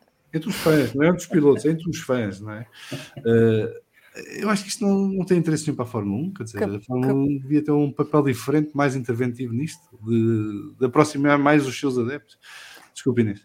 Eu ia dizer que captar fãs ou tentar captar fãs e audiência via duelos e dramatização é a estratégia mais básica de qualquer produto de marketing desportivo, seja e televisivo. Tu quando olhas para o futebol, vês sempre o duelo entre duas equipas ou entre as duas estrelas das equipas, e a Fórmula 1 via DTS percebeu isso e criou o produto Drive to Survive porque sabia que era muito mais fácil captar fãs criando duelos entre os pilotos do que captar fãs falando do quão incrível é a Monza, do quão incrível é Singapura, do quão incrível é whatever. É muito mais fácil tu captares pela via da emoção do que pela via da racionalidade da coisa. E, portanto, a tendência, não creio que seja para resolver isso. Se calhar, se fosse feito um produto idêntico, ou se calhar a rivalidade Senna-Prost podia desencadear o mesmo tipo de emoções na altura. A questão é que tu agora vives numa era de redes sociais, de mediatização maior, em que todas essas emoções são elevadas a outro patamar de hostilidade e de insulto e quase de agressão verbal. Se a Fórmula 1 devia ter um papel nisso. Na minha opinião, sim, se vai ter. Acho que não, porque o interesse comercial, lá está, não vai por aí. É muito mais fácil tu manteres esses lucros comerciais pela via da emoção do que pela via da racionalidade. João, estavas aí a assinar? Eu aceno muito. Eu não concordo com a Inês, ou seja, para vender o produto tens que ter... Mas isso desde sempre, não é? A história de ter gladiadores em pista. Desculpa, Henrique, eu sei que vocês são pilotos e que fecham a viseira e que querem ganhar. Mas a romantização dos... Eu lembro que quando fiz a introdução ao estudo de jornalismo, em 1988, o trabalho de fim de ano que fiz foi sobre Fórmula 1 e falava de cavaleiros e de coisas assim desse género. Essa romantização sempre existiu. Como a Inês diz e com razão, nas redes sociais hoje nós passamos rapidamente dessa romantização e de gostar mais de um ou do outro para o insulto. E este nós é um nós muito generalizado. Eu não faço isso, mas é o que vejo todos os dias. E, pegando o exemplo do João Carlos Costa, do Senna e do Prost e da rivalidade, a rivalidade existia e já havia, desculpa João, eu vou discordar um bocadinho de ti, já havia quem deixasse de ver, quando o Senna desistia, deixasse de ver televisão. Eu tinha um exemplo disso em casa, que era o meu pai, e tenho que apresentar os meus amigos, que são amigos também do Pedro Nascimento e do Sérgio, e quando estamos a discutir Fórmula 1, aquilo era uma religião, portanto o Senna saía de televisão, não valia a pena, e os outros tipos eram maus e dizem ainda hoje do Prost o que os muçulmanos não dizem do Tocinho. Agora, não havia redes sociais para trazer Para isso amplificar. para amplificar, como a Inês dizia, não é? Portanto, a coisa acabava no domingo à tarde, e depois, 15 dias depois, já estávamos a ver outra vez a corrida e tinha feito um reset total. Isso agora não acontece, não há período de descanso, não é? Porque 15 dias depois, sei lá, 6 meses depois da Abu Dhabi, ainda estamos a discutir se o Michael Masi é um agente do mal, se aquilo estava tudo encenado ou não, e depois começamos a discutir em precedente, não é? Se isto fosse o sistema judicial americano, estávamos no precedente, porque o Hamilton empurrou o Rosberg para fora de pista em Austin em 2015, porque fez não sei o que. Está bem, ok, isso aconteceu. Como em grande parte dos desportos, eu acho que nós discutimos mais fora do desporto do que os pilotos discutem dentro do desporto. O que é bom, ainda bem, fico contente que os pilotos sejam pessoas mais civilizadas. E, portanto, acho que a Fórmula 1 vai continuar a vender essa imagem do duelo e vai continuar a romantizar essa imagem do duelo. Mas, por acaso, os conteúdos que a Fórmula 1 produz, não falando agora, afastando-nos do Drive to Survive, e vendo tudo aquilo que a aplicação da Fórmula 1 tem dado, para além dos resumos oficiais do ano, os pequenos documentários sobre os melhores carros da história da Fórmula 1, as maiores rivalidades, porque existe esse documentário, não é tão exacerbado, não é tão exagerado assim. É uma narrativa mais complexa e mais equilibrada, que mostra os lados bons e os lados maus das pessoas. Tu falavas no início do Senna ser, de facto, essa pessoa, vou citar-te a ti, que era uma besta, mas que depois como pessoa não seria assim. O Schumacher, porventura, era assim também, outros eram assim também. E a narração da Fórmula 1 dos documentários da Fórmula 1 são mais ou menos isso, são mais equilibrados. Portanto, eles dão, em mau português, uma no cravata na ferradura, não é? Vendem a imagem do A contra o B, do bom contra o mau, mas depois fazem conteúdos que são mais equilibrados e que a mim, pelo menos como fã de longa data, me levam a querer ver mais e mais e mais e mais e mais, devoro aquilo, enfim, mais uma vez como se fosse o West Wing e as 7 temporadas ou 8 temporadas do West Wing, desculpa. Mas isso não tem a ver, a determinada altura, com aqui uma diferença que é, uma coisa é gostar de corridas, e independentemente de ganhar o Hamilton ou o Verstappen. Outra coisa é ter, algo me parece que acontece um bocadinho com algumas destas pessoas que são mais acérrimas, que é esta vontade de, parece que o bom é estar numa trincheira. Eu não consigo perceber isto, e nós já fizemos um especial sobre isto, sobre a futebolização da Fórmula 1, que é, quer dizer, naqueles períodos, como neste último fim de semana, em que não há Fórmula 1, qualquer coisa serve, desde que tenha 4 rodas e ande, serve. Portanto, e 2? 2 também. Por exemplo, e 3? Já estás a exagerar um bocadinho. Não, 7 carros então. Está bem, já estás a exagerar um bocadinho. Estás a testar a tua paciência. Tens que baixar Rui, tens que baixar um bocadinho o volume do teu microfone, que estamos mas a determinada altura, porque eu ponho a pensar, esta semana vi um resumo daqueles dos supercars australianos. E a pensar, vi que estava a dar aquilo, não vai ser interesse nenhum. Pronto. E aquele sonzinho dos carros? Incrível. Exatamente. Pronto, fiquei a ver o raio da corrida toda. E pronto, mas isso a determinada altura é o gostar de corridas, ou como rallies, quer dizer, eu gosto de ver resumos do Campeonato Nacional de Rallies, eu sei que aquilo a determinada altura não é a mesma coisa que ver um resumo do WRC, mas eu gosto, o que é que querem que faça? Eu acho que é isso que a determinada altura existem fãs de corridas e de rodas, pronto, pondo assim, o Hazard para não ficar zangado comigo, sejam elas 2, 3 ou 4, se é por múltiplos, tem os carros de 6 rodas. E os caminhões? Os caminhões, portanto, os caminhões mudam a cara. É a Eurosport que dá os caminhões. Não, mas há um campeonato europeu de caminhões. Dos caminhões. Eu só tenho pena que eles nunca fizeram essas corridas de caminhões, mas com os tiros. Isso é que eu gostava de ver. Isso é que é arte. A primeira curva ficavam lá, porque o caminhão não virava. Interessa. Oi, Henrique, é um sonho teu conduzir no Campeonato Europeu de Caminhões? Não tenho carta de pesados. Já resolvido. Olha, mas como é que tu que és piloto e estás lá dentro, como é que tu vês estas rivalidades na bancada? Faz sentido para ti esta forma de viver o desporto automóvel? Ou motorizado? Há sempre rivalidade. Os pilotos, lá está, é aquilo que se diz. O primeiro adversário é o colega de equipa. Lá está, em carros iguais eu tenho que ser melhor que ele. E aí não... É quase... Não é uma religião, mas é antes sequer de tudo começar, se aquele é o meu colega de equipa, aquele é o meu primeiro alvo. Obviamente que há exceções, por exemplo, acredito que o Hamilton tendo um Bottas ao lado, não desprezando nem tirando o valor daquilo que é o Bottas como piloto, ele sabe que ali é o piloto número 1 e é ele que vai estar a lutar pelo título, e o objetivo dele é, obviamente, bater o Max Verstappen. E o Max, sabendo que o Pérez veio para ajudá-lo e vendo também logo as primeiras corridas, sabe que o primeiro objetivo dele é bater o Lewis Hamilton. Mas tirando essa exceção, o objetivo de cada piloto é bater o colega de equipa, e essas rivalidades existiram e vão sempre existir. Eu, dentro do meu próprio carro de competição, obviamente que quer ser mais rápido que o meu colega de equipa, mas também quero que ele seja rápido, e se eu for mais rápido que ele, quer dizer que estamos a melhorar os dois em conjunto. Mas aqui numa vertente do Endurance um bocadinho diferente, porque lá está, queremos puxar toda a equipa. Mas lá está, o meu objetivo continua a ser, se calhar, não é o primeiro objetivo, obviamente, mas um dos é ser mais rápido que ele. E essa rivalidade vai sempre existir. Sempre, sempre, sempre, sempre. Pelo menos neste desporto. Que o Alexandre está a perguntar ao João Carlos Costa se a senhora no cartaz da Andrea Moda era a namorada do Sassetti.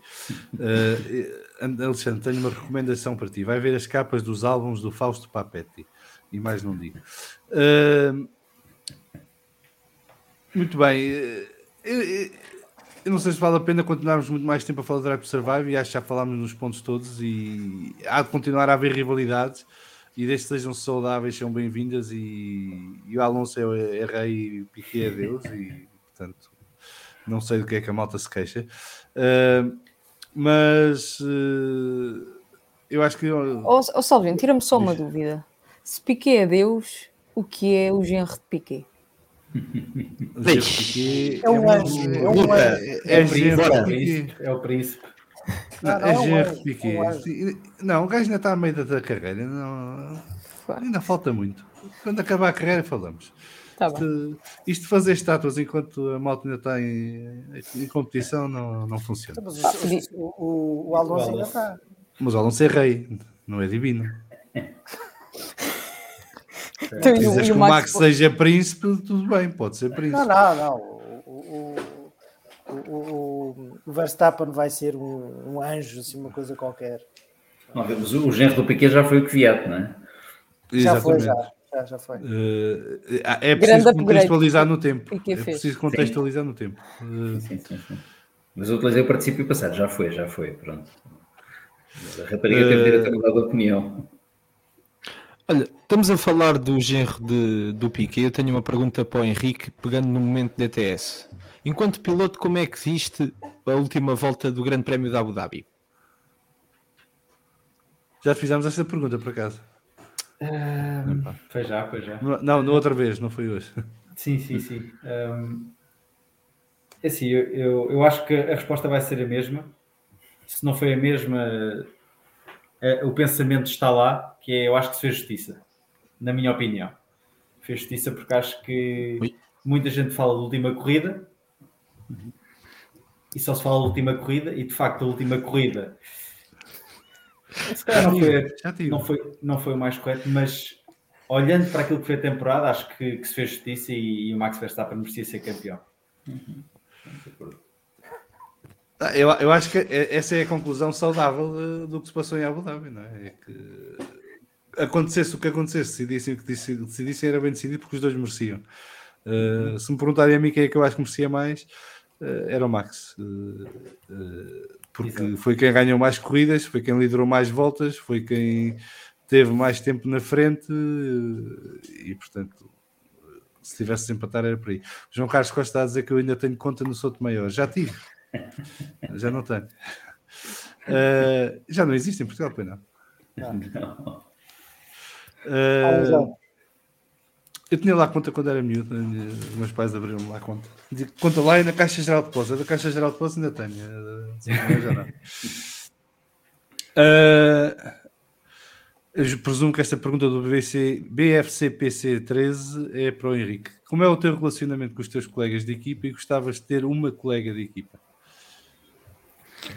Bom, o meu relacionamento com os colegas de equipa acho que é sempre fantástico. Eu acho que sou uma pessoa que me dá bem com toda a gente. Não gosto de estar mal com ninguém, portanto dou-me bem com todos.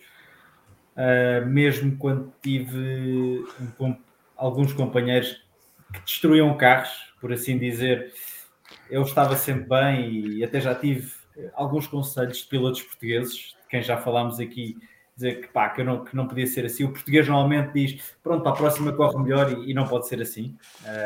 Temos que dizer, não dá, ponto final e ser, não é agressivos nem arrogantes, mas dizer que, ok, chegou um ponto, já tiveste a primeira e a segunda a ver e a terceira não dá e é para seguir. Portanto, eu geralmente estou sempre bem e felizmente, recentemente, no passado mais recente, tenho tido colegas de equipa fiáveis que permitem, lá está, chegar ao final da corrida e se chegando ao final a possibilidade de ganhar é sempre maior e a minha relação tem sido sempre fantástica. Uma colega de equipa, nunca pensei nisso, lá está, pode ser novamente uma opinião um pouco controversa, mas acho que eu gostava de ver mais mulheres neste desporto. Vejo bastantes mulheres no paddock, não como pilotos, mas já vejo cada vez mais. Ainda agora na corrida que fiz em LMP2, a Sofia Flores, a pilota alemã, aquela que teve um acidente em Macau, fez um segundo classificado. Portanto, eu gostava de ver mais disso. Corro diretamente com um carro que é uma formação só de mulheres e são bastante rápidas. Se gostava de ter uma na equipa ou não. Seja rápida, é bem-vinda.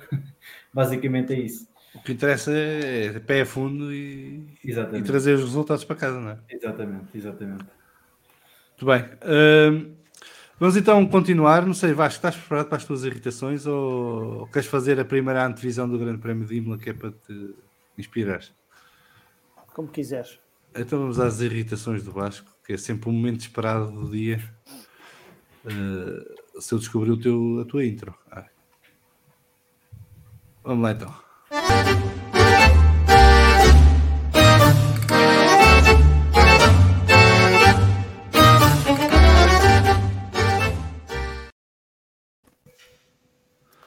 Vasco, tu hoje estás muito calminho, ainda não te irritaste nenhuma vez. Já me irritei um bocadinho com o Draft to Survive. Não, aquilo foi muito calmo, tomaste o calmo disto de vida. Não, eu estive um dia muito, muito preenchido profissionalmente e então ainda estou focado noutras coisas. Ora bem, mas tenho uma irritação. É uma irritação que isto começou a borbulhar no último Grande Prémio. Começou a borbulhar no último Grande Prémio quando se começou a dizer, quando o Sainz teve. Vocês sabem, atenção, para quem não sabe, e um aviso à navegação, o piloto que eu gostava muito era o Senna, portanto, quando o Salviano diz que ele é uma besta, depois quando nós jogamos GT digo-lhe como é que as coisas são. Tu devias ter prestado atenção como é que eu disse que ele era uma besta. Eu sei que sim, eu percebi. Mas mais recentemente tive basicamente quase 30 anos de jejum, 30 anos não, mas 20 anos de jejum de ter assim um piloto por quem torcesse, e esse piloto é o Sainz. Um bocadinho a ver também com as minhas raízes mais ou menos espanholas. Porque é que não é o Alonso? Apesar de ter sido o Alonso que me trouxe à Fórmula 1, atenção, eu sou daqueles que não deixei de ver de Fórmula 1, não por causa do Senna, mas por causa do Schumacher, porque me irritou ele ganhar tantas vezes. Deixei de ver, é relativo. Continuei a ver, mas à distância, zangado. E o Alonso foi quem me fez voltar a ver Fórmula 1. Mas gosto muito do Sainz, já expliquei aqui várias vezes porquê, portanto não vou voltar a repetir.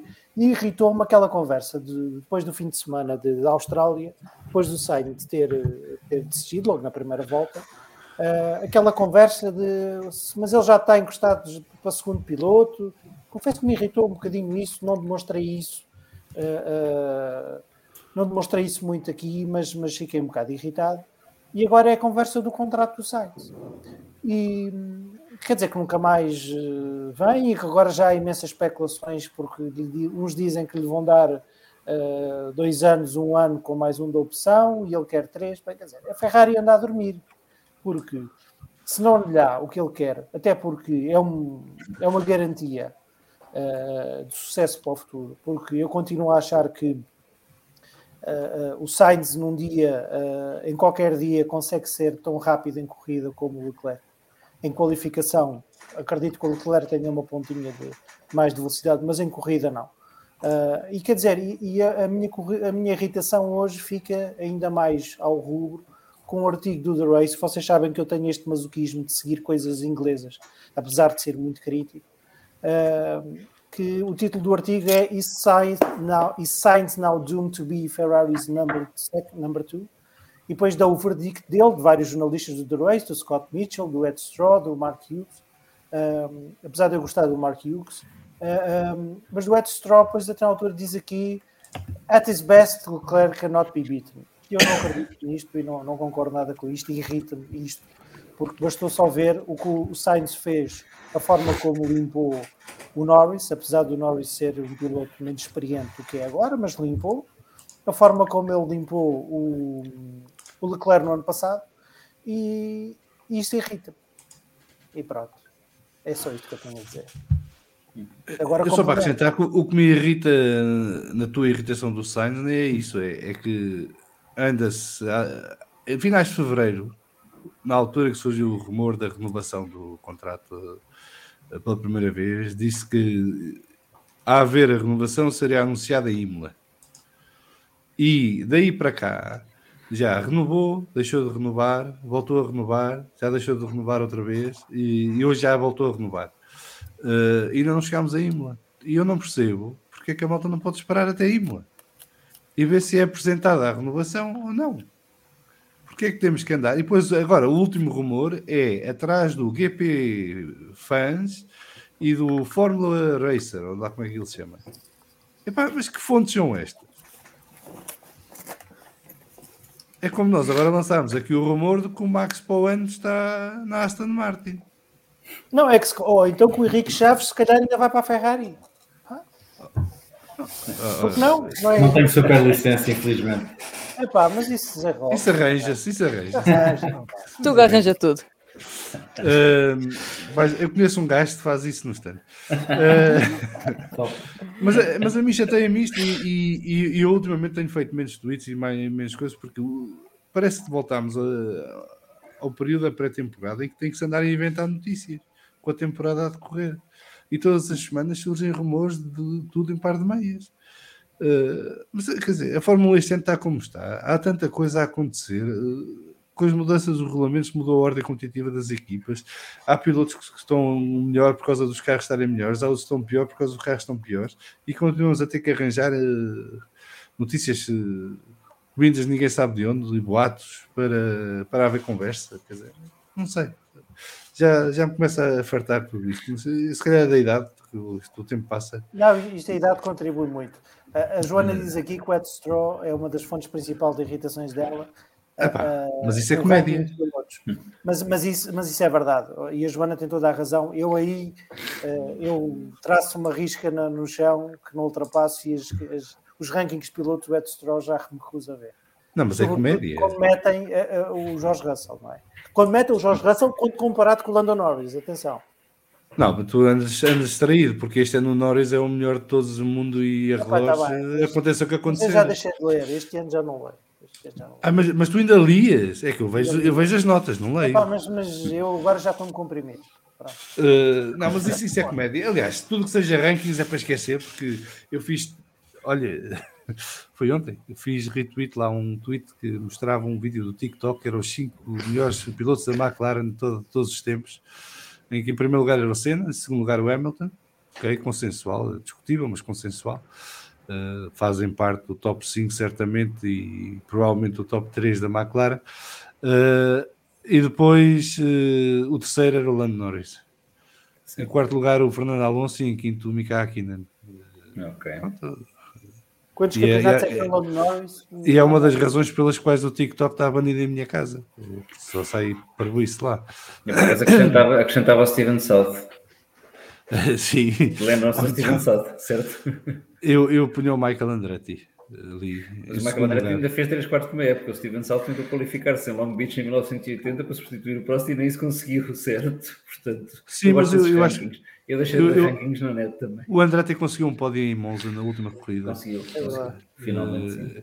E portanto eu punho ali número 2 dos 5 melhores pilotos da história da McLaren. Seguido pelo da Cheseris, portanto. Exato. Ou da Crasher. Mas pronto, ando um bocado irritado com as redes sociais e a necessidade de inventar rumores e boatos todos os dias, por assim. Como se a realidade não tivesse já coisas que cheguem para nos entreter. Mas pronto. Qualquer dia lançamos o Gossip Line do Vamos Falar de Fumo e é tudo a inventar histórias. Começamos com o Henrique, com rumores sobre a vida do Henrique fora dos circuitos. Não, isso é corridas. Fora das corridas, temos que inventar aí. Há fairs e era uma coisa que eu estaria a les, porque eu não ligo a nada dessas coisas. Deixa-me fazer-te uma pergunta ao Henrique, tu enquanto pessoa que facilmente é reconhecida por quem tenha visto aquele grande prémio de Fórmula 1 de Portugal, pelo menos, em que tu apanhaste aquele escaldão, que foste muito badalado. Nem que seja por isso, desculpa, mas era impecável. A Nívia já te patrocina? O quê? Já tens a Nívia? Não, mas era um bom patrocínio, de facto, e dava jeito naquele fim de semana. Senhoras e senhores da Nívia, não sei o que é que estão à espera. Nívia, qualquer marca de cremes, esteja à vontade. Como é que tu olhas, enquanto piloto ou como pessoa que tem uma exposição mediática grande, excetuando alguns que surgem na televisão mais recorrentemente, como é que tu proteges de alguma forma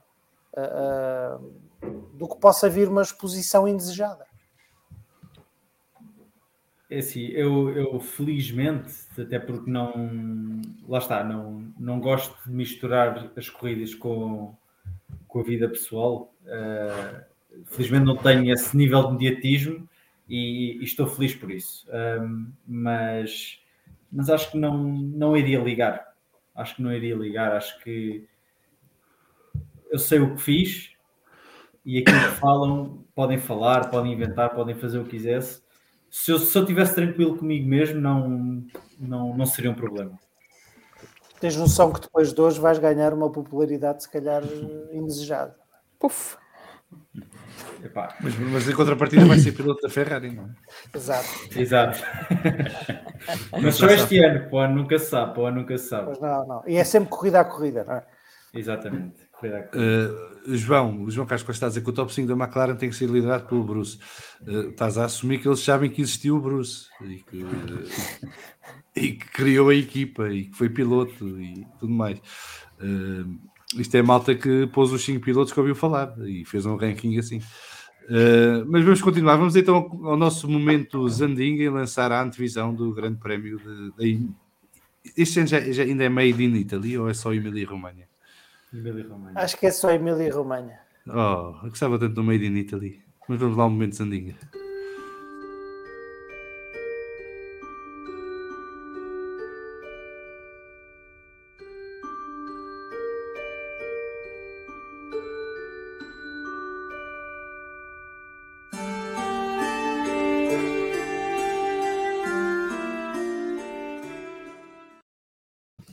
Ora, como sempre, fizemos então a nossa sondagem no Twitter, muito fidedigna, com muita pouca margem de erro. A margem de erro deve andar entre 0,1% e 0,2%.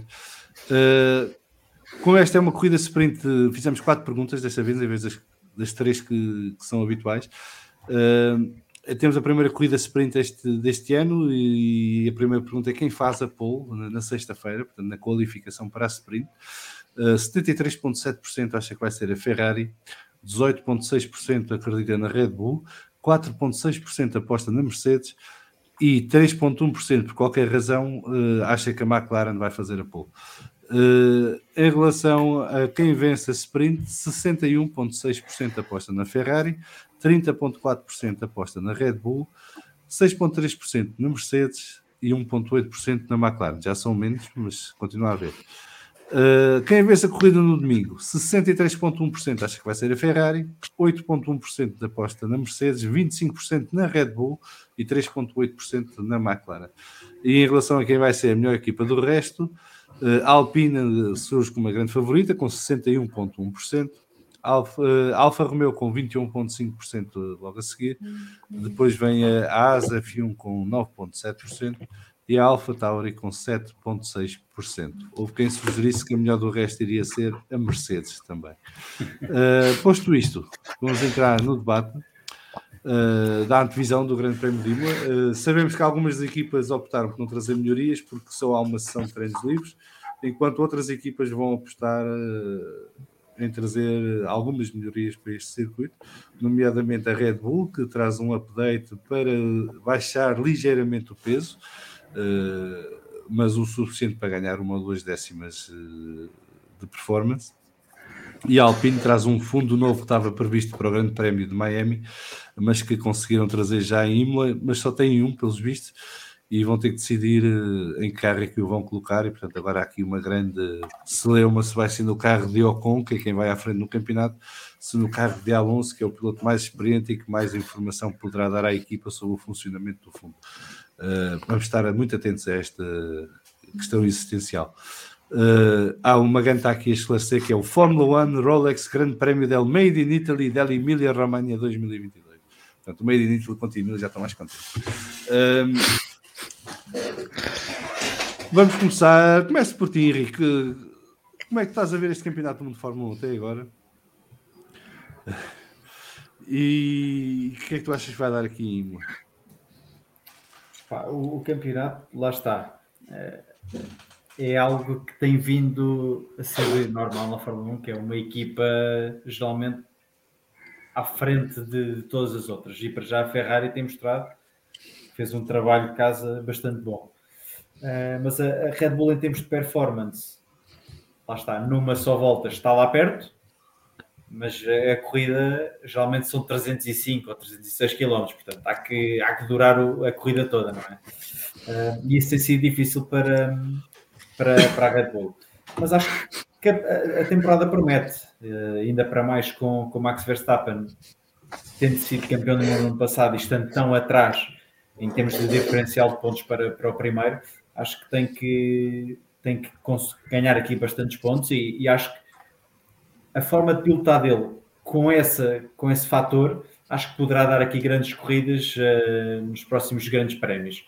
E é só isso que eu peço. Eu gosto de ver grandes corridas, tenho algumas preferências de pilotos, mas antes disso tudo, gosto de ver grandes corridas, assim como gosto de ver futebol. Sou de um clube, que eu não vou dizer porque pode ferir aqui algumas... Não. Não. Pode-se ir embora. Tchau. Deus. Até amanhã. Até amanhã, foi bom. Até à próxima. Mas acima de tudo gosto de ver bons jogos de futebol, assim como gosto de ver boas corridas. E eu acho que é isso que peço para este Grande Prémio, e acho que Imola geralmente dá bons grandes prémios, portanto acho que vai ser interessante. Antes de ir ao João, só aqui uma última pergunta. Tu achas que a Mercedes ainda consegue recuperar este ano a diferença que tem para, sobretudo, Ferrari, que anda na ordem de 1 segundo? Eu acho difícil, muito difícil, mas acho que depois deste Grande Prémio, visto que tivemos agora aqui uma pausa e uma corrida na Europa, e a facilidade de fazer desenvolvimentos é maior, acho que só depois deste Grande Prémio acho que é mais fácil dizer, obviamente com alguma certeza, se isso irá acontecer ou não, mas lá está, a Mercedes foi campeão do mundo de equipas durante 8 anos consecutivos por algum motivo. Eles não desaprenderam, obviamente se calhar a base não é melhor, mas os recursos estão lá, não de túnel de vento, porque o regulamento mudou também nesse aspecto, mas eles têm os recursos. Agora a questão de perceber se é mesmo um problema de base, que eu acho que é, na minha opinião e daquilo que tenho lido e ouvido, mas lá está, acho que a Mercedes tem tudo que é preciso para fechar esse gap. Agora 1 segundo é bastante tempo na Fórmula 1 e em qualquer categoria do desporto motorizado, mas acho que se pode aproximar e distanciar-se do segundo pelotão, se assim podemos chamar. Muito bem. João, a mesma pergunta, o que é que estás a achar do campeonato até agora e o que é que achas que vai acontecer aqui em Imola, e também podes falar um bocadinho sobre a Mercedes. Obrigado, João. O campeonato, enfim, é muito cedo para dizer. A Ferrari está com um ascendente claro, como o Henrique disse bem, preparou a época melhor de todos os demais. A Red Bull está a voltar a ter problemas de fiabilidade, que era uma coisa que já não tinha há algum tempo, e isso pode ser depois. É verdade que o campeonato é muito longo e, portanto, apesar de tudo, ter 2 desistências em 3 corridas agora significa bastante menos do que quando eram 16 corridas. mas quando eram 16 corridas, os carros desistiam bastante mais, portanto havia a possibilidade do Leclerc agora desistir de 2 corridas consecutivas e a coisa equilibrava-se. Não sei. Tenho esperança de que a Red Bull deixe de ter problemas de fiabilidade, porque em termos de velocidade está ali muito perto da Ferrari. Se a Mercedes conseguir aproximar-se, conseguimos ter um campeonato extraordinariamente equilibrado, ainda mais equilibrado que o do ano passado. E é a minha esperança, é um wishful thinking. Eu devo dizer-vos uma coisa, se calhar devia-vos ter dito isto antes, eu sou péssimo a fazer previsões. Eu tenho que trabalhar para viver, não conseguia viver de apostas, porque apesar de adorar a Fórmula 1 e de achar que sei uma coisa ou outra, a única vez na vida em que tive acertei na MUS, conto esta pequena história, é quando era jornalista e escrevia para uma revista que infelizmente já não existe, que se chamava Auto Magazine, e depois de entrar para a Auto Magazine consegui canibalizar a Fórmula 1. O nascimento sabia de Fórmula 1, que eu ainda hoje não sei, no Auto hoje, mas na Fórmula 1 escrevia eu. E lembro-me, em agosto de 97, pouco tempo depois do Henrique ter nascido, e da Inês, e da Inês, peço desculpa Inês, mas eu a Inês até achava que tinha nascido já em 2000 e muito, já não tinha dito sequer o Alonso ser campeão. Facadas. E assim, para o fim de semana, uma sexta-feira, já bastante tarde. Mas eu tenho que pedir permissão aos pais da Inês. Preciso de uma carta a autorizar a Inês a poder participar no podcast. Ninguém me disse nisto. Pelo menos uma declaração de RGPD para dizer que consente na utilização dos dados como menor. Eu passo a vida a chamar-vos velhotes. É justo. Bem, parece-me bem. Mas diz, quando escrevi no Auto Magazine, saí uma sexta-feira à tarde, já tarde da redação, e estávamos em agosto de 97. E o António Pereira, que era o meu chefe de redação, perguntou-me: então quem é que achas que este fim de semana vai ganhar? E eu disse: este fim de semana era o Hockenheim, era o que vinha lá, era o Grande Prémio da Alemanha. Este fim de semana claramente é para o Berger. O Berger em 97 tinha 35 anos, estava a acabar a carreira, se bem se recordam, e em Hockenheim estava a voltar depois de um mês de paragem, tinha sido operado aos seios perinasais, tinha-lhe morrido o pai, tinha sido substituído pelo Wurz. Mas Hockenheim era um circuito em que ele tinha andado sempre bem, quer dizer, pegando no teu ídolo. E já tinha ganho na Ferrari também. Já tinha ganho na Ferrari e mesmo quando era companheiro de equipa do Senna batia-se muito perto com o Senna em Hockenheim, o que era... É que convém explicar que na altura o Hockenheim era sempre a abrir e sempre. Pouco mais. Entre as chicanes e a zona do estádio, e era sempre a abrir. Mas o Berger dava-se muito bem em Hockenheim e portanto disse isto com alguma confiança. O gajo ganha. E lembro-me que o António Pereira disse: estás maluco? Eu disse: não estou maluco, vou-te dizer mais. Pole position volta mais rápido e ganha a corrida. E cheguei lá segunda-feira com um sorriso de orelha a orelha.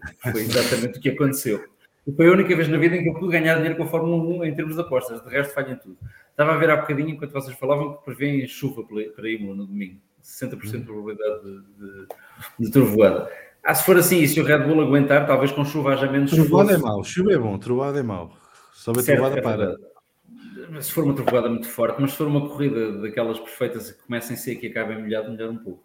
Se chover, eu aposto que porventura o Max pode fazer uma boa corrida, ele faz sempre uma boa corrida, mas com chuva como teve o ano passado, pode equilibrar as coisas.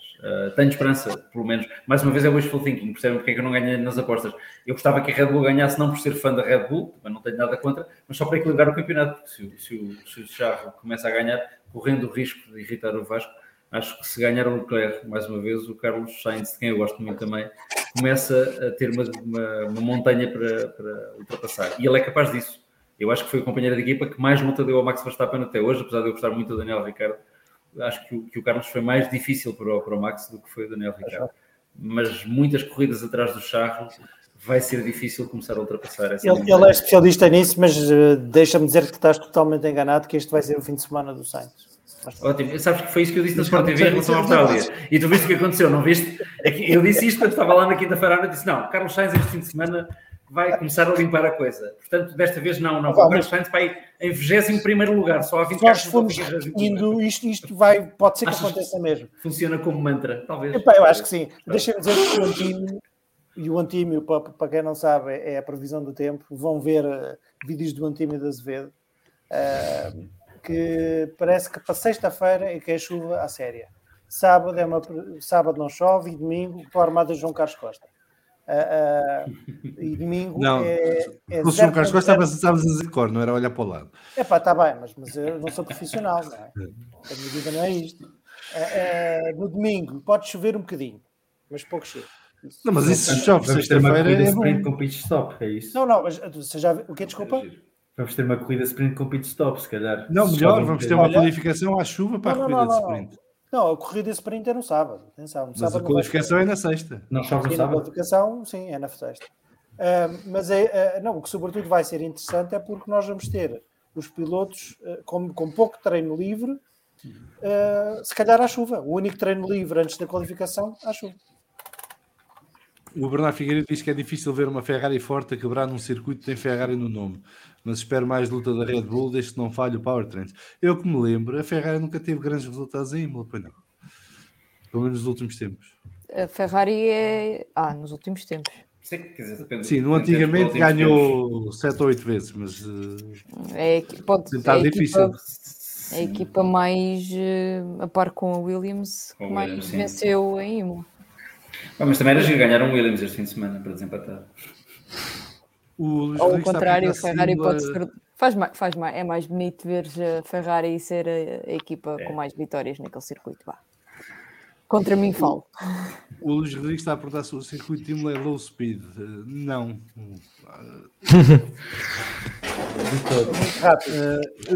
Tem alguma curva lenta? Tem uma chicane, não é? Tem aquela chicane antes da... A chicane é super rápida.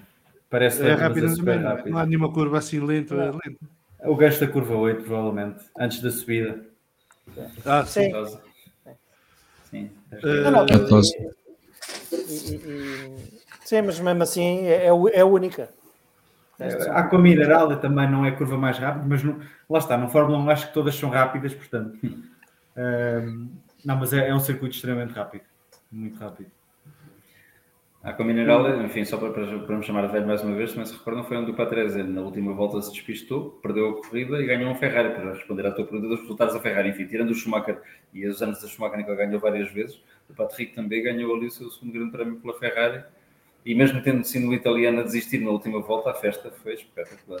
O Patrese teve uma entrevista gira sobre isso, porque isso também lhe aconteceu em Monza, não foi só em Imola, e que ele em Monza liderava a corrida e era apupado das bancadas, porque ele estava no Williams. E quando ele desiste, os Ferraris passam, foi um festival e nenhum piloto da Ferrari era italiano na altura. E ele chegou à conclusão que os italianos não querem ver italianos a ganhar, querem ver a Ferrari a ganhar, ponto. Ele já devia saber isso. Também foi muito giro ver o Alan Prost numa volta de formação em Imola, creio que em 90 ou 91. 91, pois, a chover, ou melhor, tinha chovido e já estava sol e ele conseguiu sair de pista na volta de formação. Também foi muito engraçado. Sim, na mesma curva saiu ele e o Berger, mas o Berger ainda conseguiu voltar à pista e começou a corrida. Exatamente, ele ficou... o Prost ficou por ali. Sim. Teve a sua piada. Eu pessoalmente achei imensa piada. Mas... O Bernardo Figueiredo está a dizer que se a qualificação de sexta for à chuva, pode ser que o sprint seja mais spicy. Isto é mais desejo do que previsão, mas gostava de ter um sprint melhor do que os últimos. Epá, entrando na conversa da sprint, eu sou fã da sprint race. E a partida está garantido que será melhor do que as últimas, porque há mais pontos em discussão desta vez. Sim, e eu gosto de ver corridas, portanto eu prefiro ver a sprint race à qualificação. O único sítio que prefiro a qualificação à sprint race é no Mónaco. Portanto, eu digo-vos que às vezes tenho a sensação de que a malta é contra as sprint races porque sim, porque é giro, é fashion. A Hungria também tem o seu quê de qualificação, pá, porque a corrida, se não houver aquilo que houve, acho que foi ano passado, lá há 2 anos. Foi ano passado. A Hungria depende muito. A Hungria tanto dá corridas de precisão como dá corridas que é o caos. E tem muito a ver com as condições climatéricas também. Porque aquilo está sempre a mudar, no verão sobretudo, porque aquilo está sempre a mudar. Portanto, pode estar um dia de calor abrasador, um sol que não se pode, de repente ver uma trovoada e uma chuva forte vindo do nada e muda tudo. Eu lembro, acho que foi em 2011 que no Grande Prémio eles mudaram 5 ou 6 vezes os pneus. Nós estávamos lá, porque aquilo era chovia, parava, secava, chovia, parava, secava. Em 2013 aconteceu a mesma coisa, que é quando o Ricardo consegue aí 3 voltas do fim passar o Alonso e tirar mais uma vitória. E o Alonso e o Hamilton passou os dois. Salviana pagou essa parte. Não paguei. Foi uma corridaça. O Ricardo, não sei se foi a primeira vitória do Ricardo. Acho que sim. Não, a primeira tinha sido no Canadá. Então foi a segunda. Foi, a terceira foi na Bélgica, logo a seguir. essa corrida, a recuperação do Ricardo é excelente, beneficiando dos pneus macios, não é? Ele estava de macios, Sim, o Alonso sim. de médios e o Hamilton de duros, acho que era assim. Sim. E ele vem para ali fora e recupera terreno e limpa os dois já no fim mesmo. O Alonso foi para aí uma volta do fim, não foi? Na penúltima volta. Foi por aí. Foi o último pódio do Alonso com a Ferrari, salvo erro. Foi em 2014, não foi? 14, tens razão, desculpa, sim, 2014, sim. Foi o último pódio do Alonso com a Ferrari, Sim. com um carro que era do pior. É verdade. O João Carlos Costa está... Desculpa. Não, o João Carlos Costa é mais importante do que eu digo. Ele fala da média de qualificação, sim. Sim, da média de qualificação de 2021 em Imola, que foi 237.497 km/h, portanto que é tudo menos low speed, que era para o Bernardo Salveiro que estava a apontar. Não, o Luís Rodrigues que estava a apontar sobre isso. Mas estavas a dizer, João, desculpa. Não só és aqui um Garorrinho, para além de tudo mais, tem a grande vantagem de ter sido o sítio onde um piloto mostrou a outro como é que se ultrapassa por fora, ou como diria o Jackie Stewart, como é que se faz um looping num Boeing 747. Só com uma mão, a outra fazia um gesto bacana. Não. Vamos dar. Desculpa, Vasco. Mas atenção, toda a gente fala da ultrapassagem, mas o que interessa ver é as 3 voltas. Cada vez que nós falamos de ultrapassagem, o Salviano diz isto.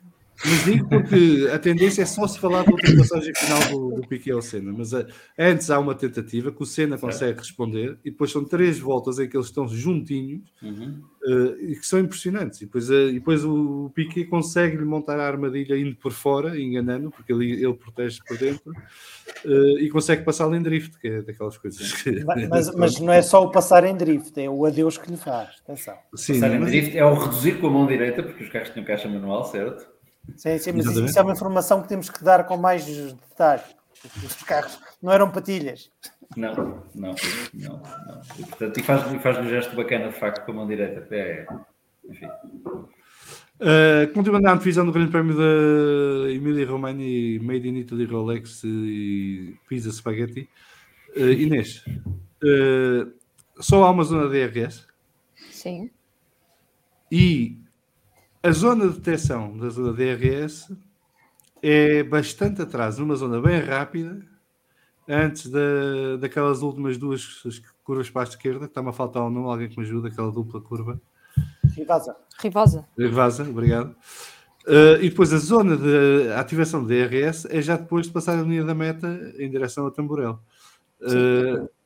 O que é que tu achas que estão a tentar fazer com um ponto de detecção tão longínquo do ponto de ativação e numa zona tão rápida do circuito que é a aproximação a Rivasa? Achas que estão a evitar a repetição do que aconteceu em Jeddah? Não sei, pá, só tendo, assim, é que ali que levanta o pé para deixar passar. Acho que não tem relação direta, porque eles mudaram as linhas de detecção de DRS nos últimos 3 grandes prémios. Não foi só o ano passado que é diferente, já em 2020 era 40 metros depois da curva 18, Rivasa, antes de entrar na reta da meta, por assim dizer. Portanto, não vejo que haja... Se há aqui uma ligação direta, parece-me uma coincidência. Já toda a gente percebeu que a linha de detecção de DRS tornou-se uma arma para neste Mundial, entre o Leclerc e o Max. Não sei o que é que está por trás desta decisão, mas se for isso, pá, pronto. Então o que é que justificou as mudanças nos últimos 2 anos? Fica a dúvida. Relativamente à corrida em si, começando pela Red Bull, tem 2 problemas para resolver, um de fiabilidade e outro de, como já falámos, de peso.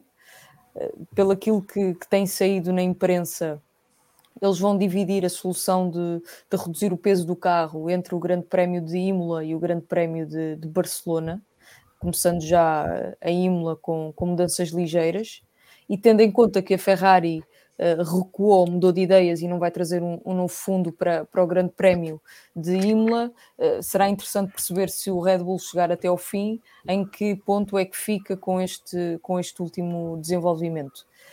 Mas as coisas podem complicar-se no futuro, porque a Ferrari em Miami terá à partida uma nova componente híbrida, Barcelona já leva uma segunda unidade de potência, portanto a Red Bull também não tem a Red Bull está numa posição muito mais difícil relativamente à Ferrari, por isso é que a Ferrari agora neste grande prémio se pode dar ao luxo de não levar desenvolvimentos. Mas vamos ver se o Red Bull aguenta até ao fim.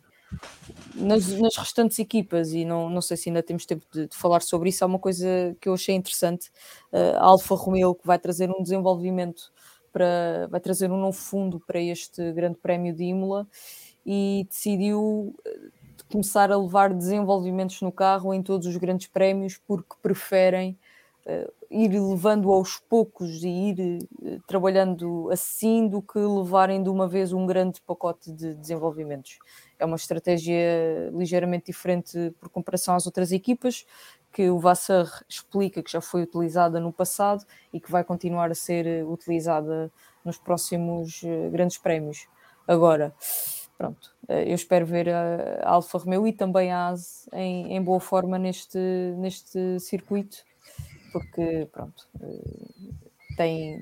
a AS sobretudo tem a sua piada, como as coisas mudam de um ano para o outro, e é uma equipa que já está a merecer que a vida lhe sorria nas pistas. Vamos ver, agora vai ser investigada. Sim, mas essa história, pá, A última vez que houve um caso deste, a equipa levou 15 pontos de penalização e mais uma multa. Sim, não estou a dizer que não, mas é daquelas coisas que de uma forma ou de outra sempre vão acontecendo na Fórmula 1 com as equipas entre as equipas grandes. Mas não era suposto acontecer com estes regulamentos, portanto, se aconteceu, a coisa é complicada. Porque estes regulamentos obrigavam que as equipas trabalhassem de forma mais independente e com menos peças fornecidas ou mas não deixa de ter graça ver pessoas como Toto Wolff falarem sobre isso.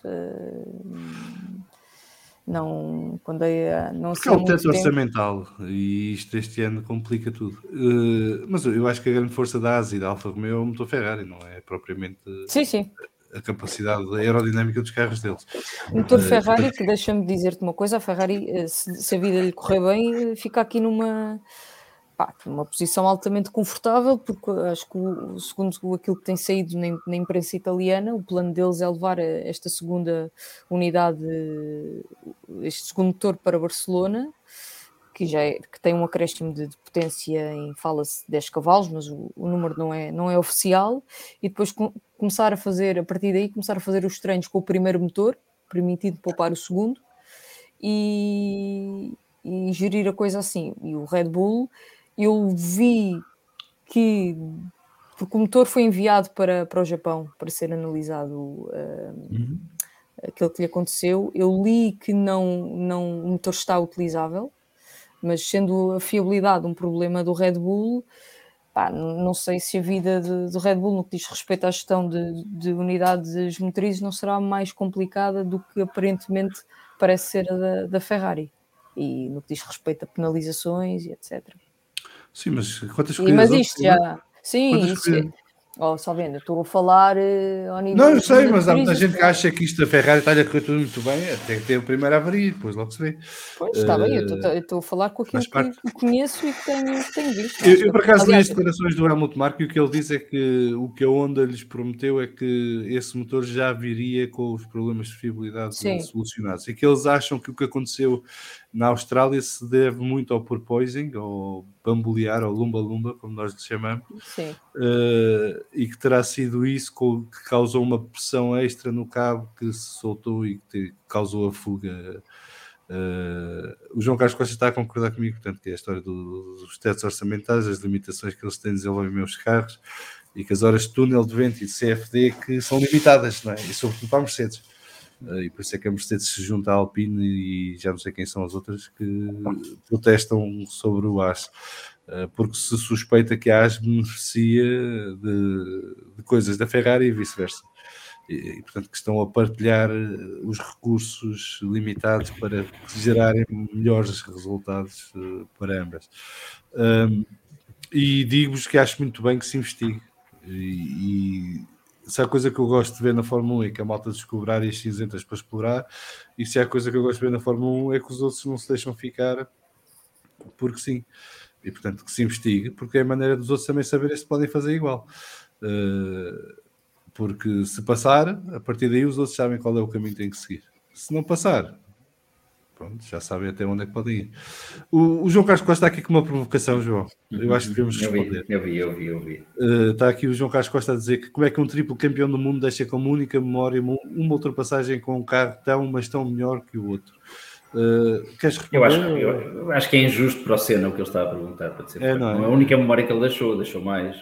Sim, sobretudo aquela de Suzuka 90, não é? Muito mais. Mas pronto, isto era uma resposta irónica. Não, mas o Piquet também deixou mais memórias. Esta é só aquela que nós gostamos de lembrar, porque de facto aquilo que ele fez naquele carro era magia. E o outro carro tão melhor que o do Senna, que era o que tinha o número 5, o Red 5 à frente, ficou 30 segundos lá atrás, em terceiro lugar. É verdade. Portanto, o carro não era tudo. Antes de ir ao Henrique, só responder também ao João Carlos Costa, que é o momento que eu mais me lembro com carinho, porque me divertiu imenso, foi a última vitória do Piquet no Canadá, porque o carro com o número 5 vermelho, precisamente quando já ia a festejar, ficou sem gasolina. Ou variou qualquer coisa no motor, não foi? Não sei se ficou sem gasolina. Aquilo sei que o motor de repente foi à vida. Sim, foi. E durante muito tempo tinha-se dito que era ele que tinha desligado. Ele já estava a assinar, se me recordas. E que desligou sem querer. Disse que ele desligou. Não desligou. A coisa que eu li mais rigorosa, já não lembro onde é que li, mas alguém dizia que o carro baixou tantas rotações, e lembra-te que era o FW14, não era o FW14B, mas era o FW14, baixou tantas rotações que muitos dos sistemas hidráulicos foram desligando, porque o carro passou muito tempo com uma rotação muito baixa. Não sei se isto é um disparate, se não é. Sim, porque ele tinha quase uma volta de avanço, não era? Ele estava com 50 e tal segundos de avanço sobre o Piquet, e portanto passou metade da volta já a assinar para as bancadas, e quando chega ao gancho começa a dizer adeus, e o carro de facto parou, e depois ele faz aquela coisa muito típica dele, que era bater no volante com muita força, mas o carro não dava mais depressa por causa disso. E lembras-te do que perguntaram ao Piquet no fim da corrida, da resposta dele? Do orgasmo. Se não sentia pena de uma sala. Não, pena nenhuma, já me aconteceu a mim. Quase tive um orgasmo, foi lindo. Aliás, eu vi uma entrevista dos dois. Eles foram contratados para promover uma marca de automóveis no Brasil. E estão os dois lá. E a da altura perguntam ao Piquet qual foi o melhor momento dos 2 anos que ele passou com o Mansell na Williams. E o Piquet responde: foi o acidente dele em Suzuka.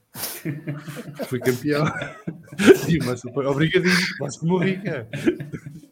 Mas o Piquet era assim. O João Carlos começa a perguntar aqui ao Henrique o quanto o Lumba Lumba fazia o Dallara no LMP2. Bastante. O ponto de travagem era era o adivinhar. Ok, será que está na zona certa para travar? Não dava para ver chão, placas, referências, não havia. A vibração era tal. Portanto, eu não sei o que é que os pilotos de Fórmula 1 têm, e acho que o Ferrari, salvo erro, é o carro mais rápido, mas também é o carro que parece ter mais propósito que os outros todos. Pelo menos parece que não é tão agressivo como o do Mercedes. Parece que essa é a diferença. Sim. O Ferrari parece que é mais violento. Exatamente. Mas sei o que é que poderá dificultar na condução dos pilotos. Mas, por exemplo, a Red Bull já resolveu esse problema, ou resolveu parte desse problema. Pelo menos não é tão evidente como o da Ferrari. Mas lá está. Os engenheiros procuram sempre aquelas grey areas. Portanto, acho que mais cedo ou mais tarde vamos ver os carros muito estáveis e com o efeito sol cada vez mais eficiente. Henrique, deixa-me fazer-te uma pergunta que não tem muito a ver com esta questão do Lumba, mas com a questão do efeito sol. Estes carros com efeito solo, com chuva, se fizerem aquaplaning, aquilo vai perder totalmente o apoio aerodinâmico que tem. Portanto, é um pouco. Não? Sim. E lá está, eles estando mais perto do chão, não é só o pneu no fundo que faz o aquaplaning, depois é o fundo plano também que faz o aquaplaning.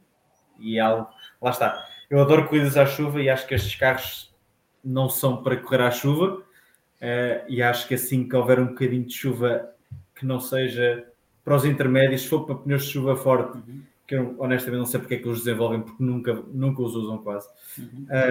Acho que vai ser uma clássica bandeira vermelha, ou adiamento, ou seja o que for, acho que não vai resultar. Podem tentar, mas já vai dar um acidente, ou até dar um acidente para gerar uma bandeira vermelha. Isso não é bom.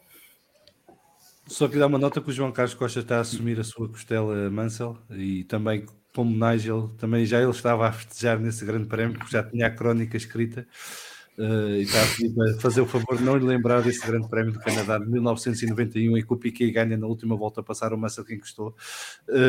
Fiquei a odiar ainda mais o Piquet. Tinha a crónica do grande prémio toda escrita, era o pior grande prémio do ano para fechar o Autosport. E a partir daí, João, nunca mais fechaste a crónica antes de acabar a corrida, presumo. Mais uma grande lição do mestre Deus aqui, para os amantes do desporto automóvel, sempre a pregar. O Alexandre está aqui a dizer, o Alexandre agora está-se a redimir, odiar o Piquet, João Carlos Costa, há coisas que nem tu podes dizer. Pode, faz parte. Vasco. Quem vai ganhar é o Sainz. O Sainz, sim. Não, acho que isto não tem grande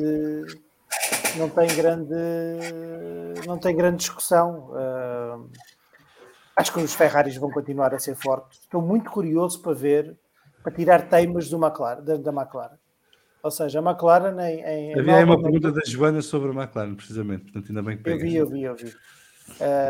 A McLaren teve um desempenho interessante na Austrália e estou muito curioso para perceber exatamente se aquilo foi circunstancial, que não me parece, porque a McLaren aparentemente tinha uns problemas de travões, com o arrefecimento dos travões. Não me perguntem de técnica, porque Arrefecimento dos travões não estão no sítio certo.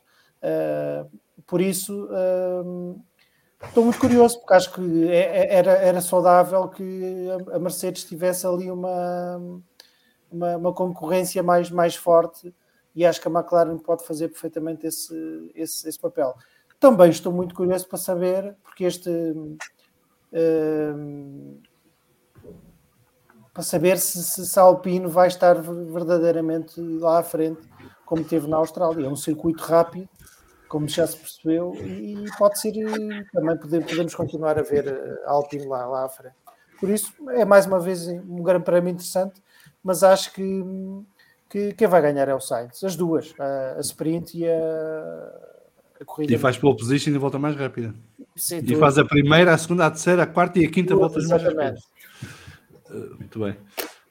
Antes de ir aqui ao Rui, o STM está aqui a perguntar se alguém souber, com os novos túneis de Venturi e fundos com chuva, estes carros não sofrerão muito mais. É que a ar e a água são fluidos, mas a coisa não funciona da mesma forma. Engenheiros mecânicos daqui do chat, ou o João Carlos Costa, o que for primeiro, que respondam ao STM, que eu não sei. Não faço ideia como é que funciona com água os túneis de Venturi. Estou curioso para ver também. Estou aqui a dizer que a Joana está a dizer que o João Carlos Costa está perigosamente perto de ser banido do chat, e o Lagarei está a lembrar que já uma vez bani o Estradinha por 10 minutos, e bani por 10 minutos sem saber que estava a fazer por 10 minutos. Eu pensava que aquilo era uma coisa tipo 30 segundos, não pode escrever mais, e eram 10 minutos e nunca mais voltei a banir ninguém do chat. Portanto, está tudo seguro, ninguém é banido do chat aqui. E o João Carlos Costa aqui respondendo. Quer dizer que depois de ter chamado Fernandete ao Salviano e não ter sido banido, que está imune. Sim, mas atenção que Alonso é rei, Piquet é Deus. Portanto, as coisas podem funcionar de maneira diferente, mas para já impera a tolerância e o respeito. Rui, Imola, o que é que tu achas que vai dar? Tu que nem vais ver, não é? Porque vais estar mais focado noutra corrida neste fim de semana. Parece que sim. Noutras corridas, não é só numa, são noutras. Não, são várias até. Para a corrida deste fim de semana, eu acho que a Red Bull parte em vantagem, sobretudo por causa da ligação com a AlphaTauri. A AlphaTauri, que é a equipa que mais roda no circuito de Imola, é o circuito de testes favoritos da equipa de Faenza. Porque é ao lado. Claro, mas é importante referir isso. E a Red Bull vai estar ótima na qualificação. A Sprint Race, acredito que o Max ganhe. A corrida faz as primeiras 3 voltas e o motor morre, porque já gastou tudo o resto nos passos anteriores. E tu há bocado falaste bem na questão das Sprint Races. A mim não me irrita as Sprint Races no fim de semana sprint. A mim irrita-me é o treino livre no sábado de manhã, que não me cabe na cabeça o porquê dele existir. Se os carros já sexta-feira à tarde entram em parque fechado, não consigo perceber para que é que Sim, existe isso de ainda facto é esquisito. E isso é o que me irrita, não querendo tirar aqui o slogan ao Vasco, mas é o que me irrita profundamente no fim de semana sprint. Acho que podíamos... As irritações do Vasco são património imaterial da humanidade. Todos podemos partilhar esse momento. Com a autorização do Pedro Buxeri Mendes, atenção, que isso fique claro. Para o trademark. Exatamente. Convém. Como eu estava a dizer, então, já me perdi. Acho que podíamos ter os treinos sexta-feira como temos e termos a qualificação sábado de manhã. Percebo o porquê da qualificação ser à sexta, para ter mais pessoal à televisão. Sim. Mas em termos de corrida, que é isto que toda a gente para ver, não faz grande sentido. Depois no meio do pelotão, estou curioso para ver o que é que a Alpine consegue fazer. A Alpine, depois do que mostrou na Austrália, e o Alonso sobretudo, estou curioso para ver em que curva é que vai bater desta vez durante a qualificação. Ele não bateu, a peça é que partiu. Calma. Pois é, convém ver se as peças de 1 e 2 euros estão todas no sítio. Já fizeram um upgrade para a peça de 5 euros. Rui, eu não quero ser desmancha prazeres, mas parece-me que estás a pisar terrenos perigosos. Não. Isto não faz. Se ele batesse, eu tinha de dizer que ele bateu. Ele não bateu, o carro avariou. Nem especifiquei qual dos Alpines, disse que era um deles. Pode ser o Ocon. Sim. E vamos ver o que é que a chuva pode trazer à corrida. Caso se verifique que a chuva vai aparecer no domingo, existe sempre a animação, mas isto, se for João Carlos Costa a dizer, muito provavelmente também não vai acontecer. Por isso, vamos esperar uma corrida a seco. Bem, aqui o Alexandre tentou explicar a história dos túneis de Venturi. Um túnel de Venturi acelera qualquer fluido, seja água ou whisky. Momento sério dedicado à Sara Ribeiro, que a Sara Ribeiro, entretanto, já respondeu. Mas, entretanto, o STM responde: eu sei disso, Young Timer ainda estava pré no túnel de whisky em algumas aulas de engenharia, mas o impacto dinâmico a 230 média em 800 kg de carro é que estou honestamente limitado para perceber. Eu não vos digo para arranjarem um quarto, mas façam um podcast para explicar isto à malta, porque já ninguém sabe o que é que vocês estão a falar. Portanto, quando alguém tiver uma explicação fácil que queira partilhar, faça favor, que teremos todo o gosto em aprender de forma leiga como é que isto funciona, a história dos túneis de Venturi. Só falto eu, não é? Dar o meu palpite para Imola. Eu acho que vamos ver mais do mesmo, portanto, Ferrari e Red Bull lá na frente. A Mercedes, não sei se vai encurtar a distância, se vai andar para trás. Acho que este circuito não é tão bom para a Mercedes como foi o anterior. Eu acho que houve ali um fator no Grande Prémio da Austrália que favoreceu tanto a Mercedes como a McLaren, foi a história do asfalto ser novo. E, portanto, isso aliviou ali um bocado dos problemas que eles tinham com o porpoising e com os travões e tudo isso. Até porque a pista da Austrália, em termos de travões, não era tão exigente. Aqui não sei se vai favorecer tanto. A mesma dúvida para a Alpine. Não sei se a Alpine consegue repetir aqui, porque são curvas que requerem mais downforce aqui do que o que vimos, sobretudo no setor 2 da Austrália, e no setor 3 na Austrália vimos que a Alpine sofria bastante em comparação com os Ferrari e com os Red Bull. Portanto, eu acho que Ferrari e Red Bull lá na frente, o pelotão no meio mais compacto, Mercedes, Alpine, Alfa Romeo, e provavelmente está-me sempre a faltar uma, a McLaren, ali na luta do meio do pelotão, a Alfa Tauri talvez também ali, e lá para trás continuam a ver os mesmos sempre, que neste caso são a Aston Martin, que surpreendentemente é a última neste momento, nesta altura, e a Williams, que a não ser que o Albon, quando volta a tirar petróleo dos pneus e tenha uma situação de corrida favorável, não os vejo a sair da cauda do pelotão. Eu gosto muito desta pista, gostava mais da pista anterior, do traçado anterior, antes pré-Senna, digamos assim, pré-acidente do Senna, que era uma pista bem mais interessante, apesar de Tamborel ser uma curva bastante perigosa, e parece que não dava para resolver a questão da escapatória ali, porque há um riacho, não é? Que passa logo atrás, do muro.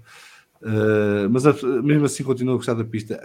É daquelas pistas que, como o Mónaco, por exemplo, que mesmo que a pista fosse muito má, que não é o caso, eu gostava só pela paisagem, porque o setting de Imola, do circuito Enzo Dino Ferrari é espetacular. Não vale na Florença, na Toscânia, acho que está tudo dito. E se tivesse que apostar num vencedor, eu diria que isto vai cair mais para o Sainz ou para o Pérez do que para o Leclerc ou para o Max.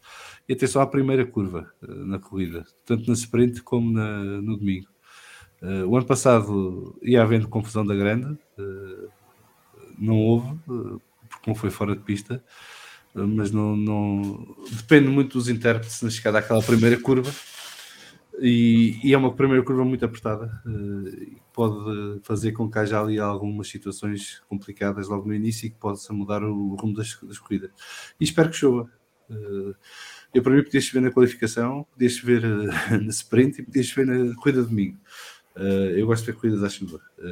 E se for daquelas que o João estava a falar há pouco, que chove, para de chover, volta a chover, para de chover, ainda melhor. Porque eu gosto de ver os pilotos e as equipas a ter que lidar com essas alterações constantes de estratégia e tentar encontrar a melhor solução possível. Vamos ver o que é que vai dar. Espero sobretudo que seja um fim de semana entretido e que tenhamos muita emoção, tanto na sprint como na corrida de domingo. Posto isto, este fim de semana a corrida mais importante até nem é de Fórmula 1. Não é, Rui Bozer? Não. A corrida mais importante este fim de semana vai se realizar aqui em Portimão. Se bem que há outra também muito importante a ser realizada na Holanda, em Assen. Sim, não, mas fala daí importante, aquela que é mesmo importante. Depois podes falar. Agora, vamos ter o Grande Prémio de Portugal de MotoGP, a realizar-se no Circuito Internacional de Portimão. Vai ser uma corrida animada, principalmente com as previsões de chuva, algo que pode favorecer muito o Miguel.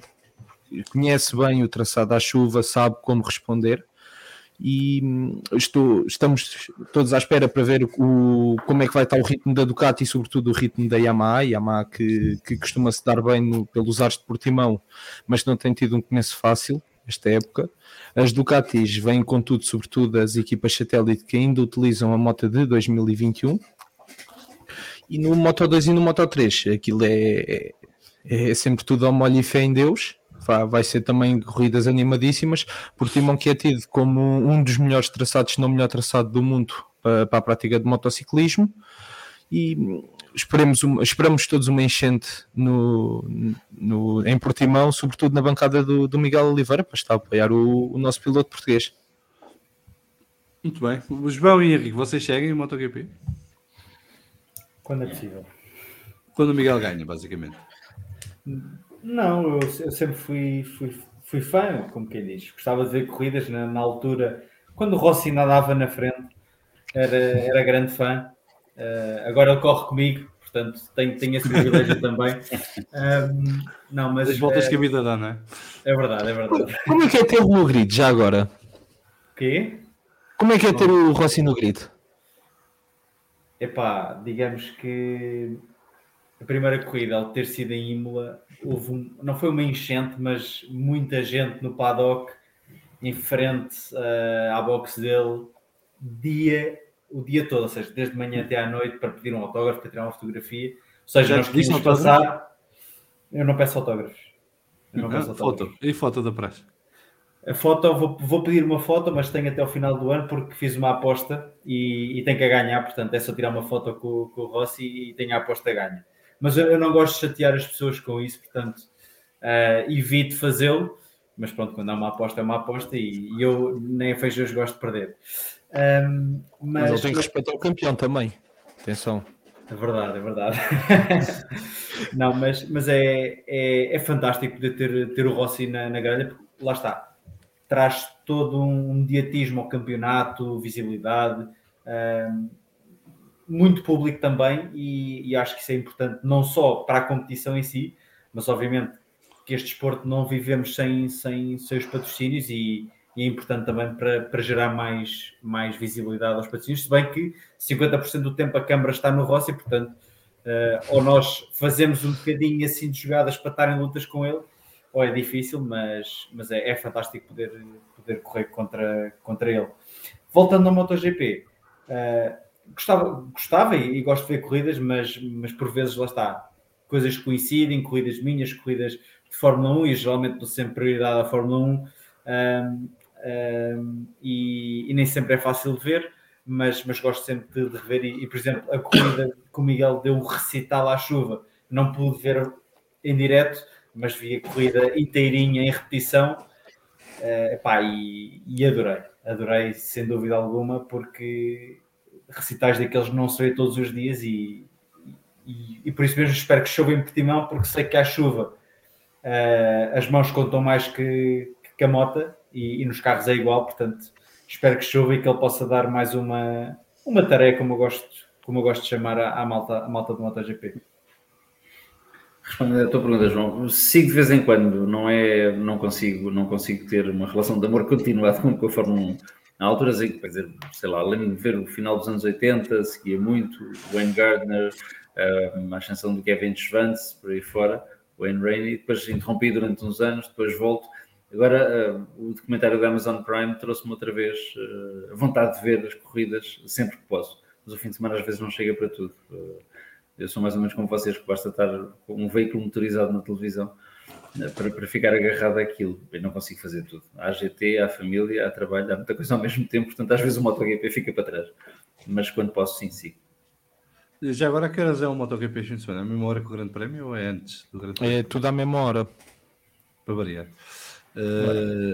Muito bem. Mas quando tu tens a mesma entidade promotora dos dois maiores campeonatos de motas a meterem a corrida exatamente à mesma hora...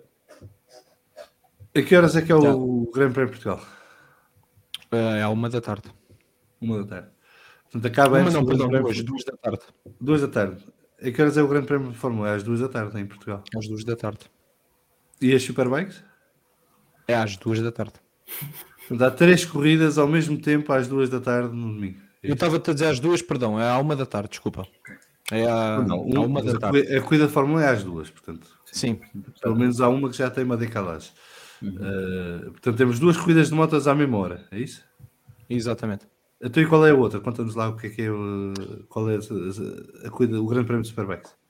Ora, então, o Mundial de Superbikes vai até à Catedral do Motociclismo, em Assen, depois de um primeiro fim de semana animadíssimo, onde tivemos a vitória na corrida 1 do Jonathan Rea, 6 vezes campeão do mundo, a tentar voltar à reconquista do seu título.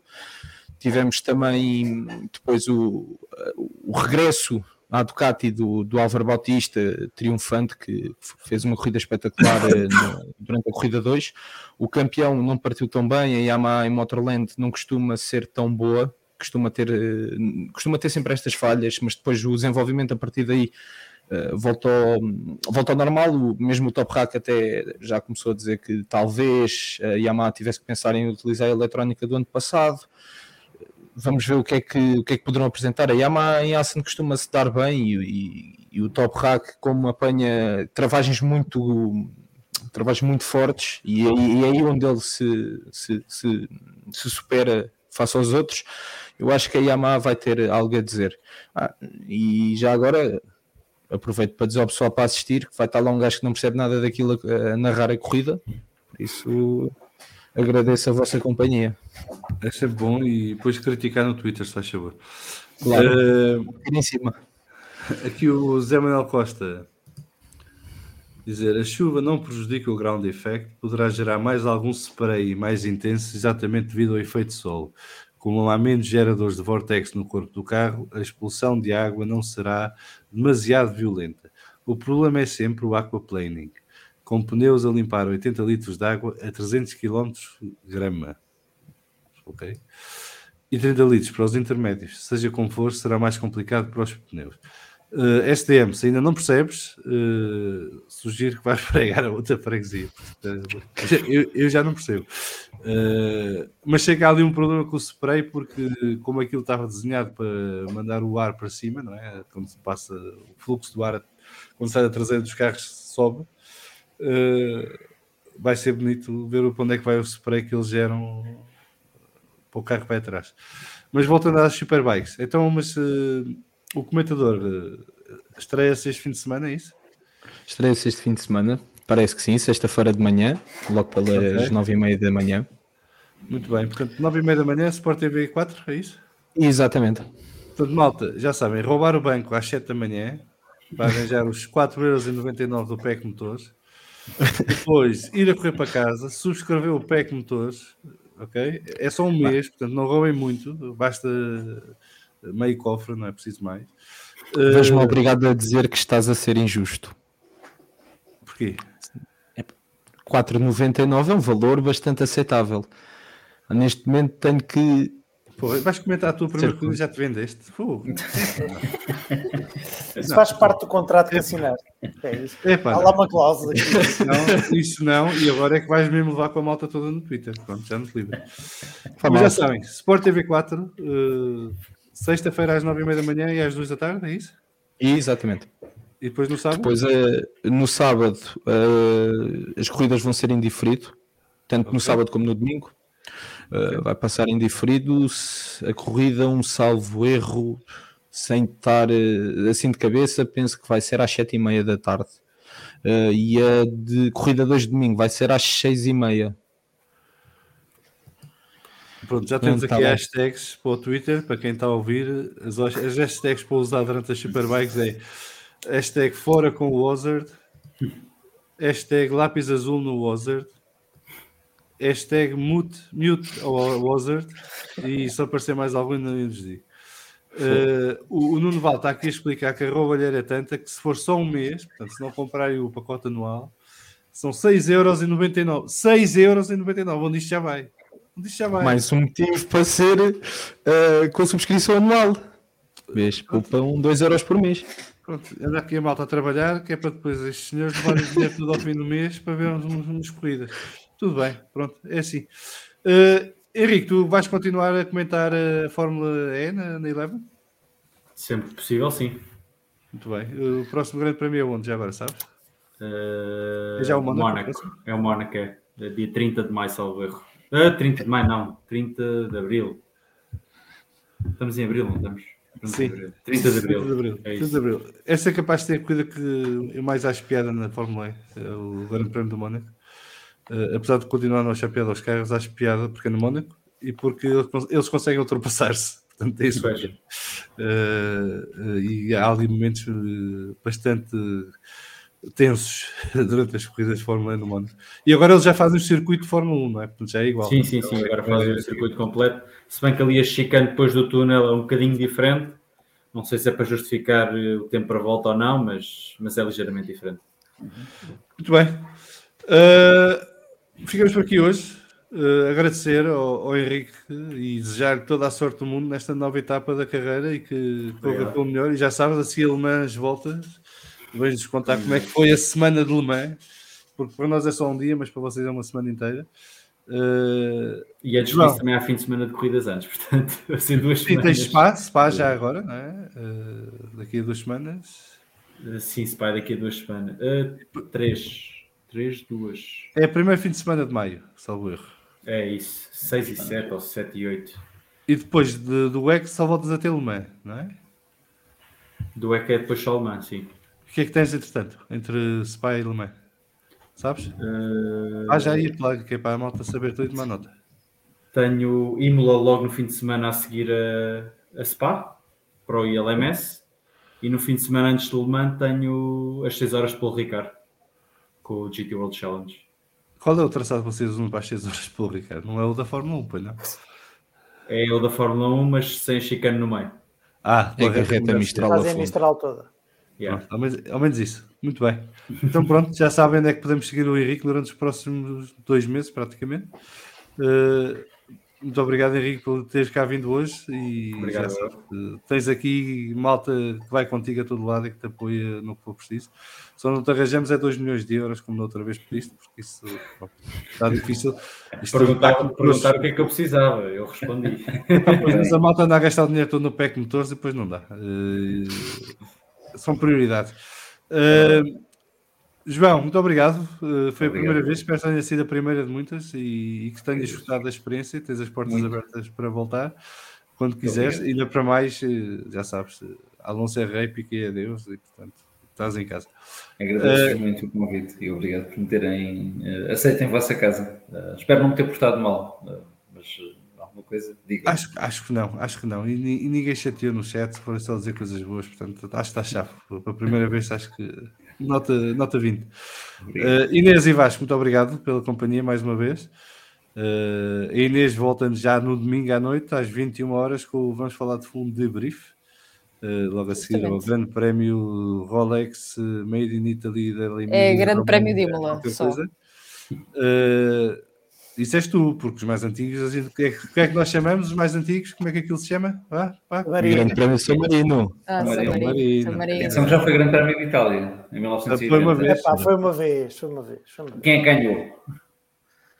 Isso não sei. Eu Não não era tenho essa Um senhor chamado Sotomayor. O Piquet? Foi o Piquet. Grande Piquet.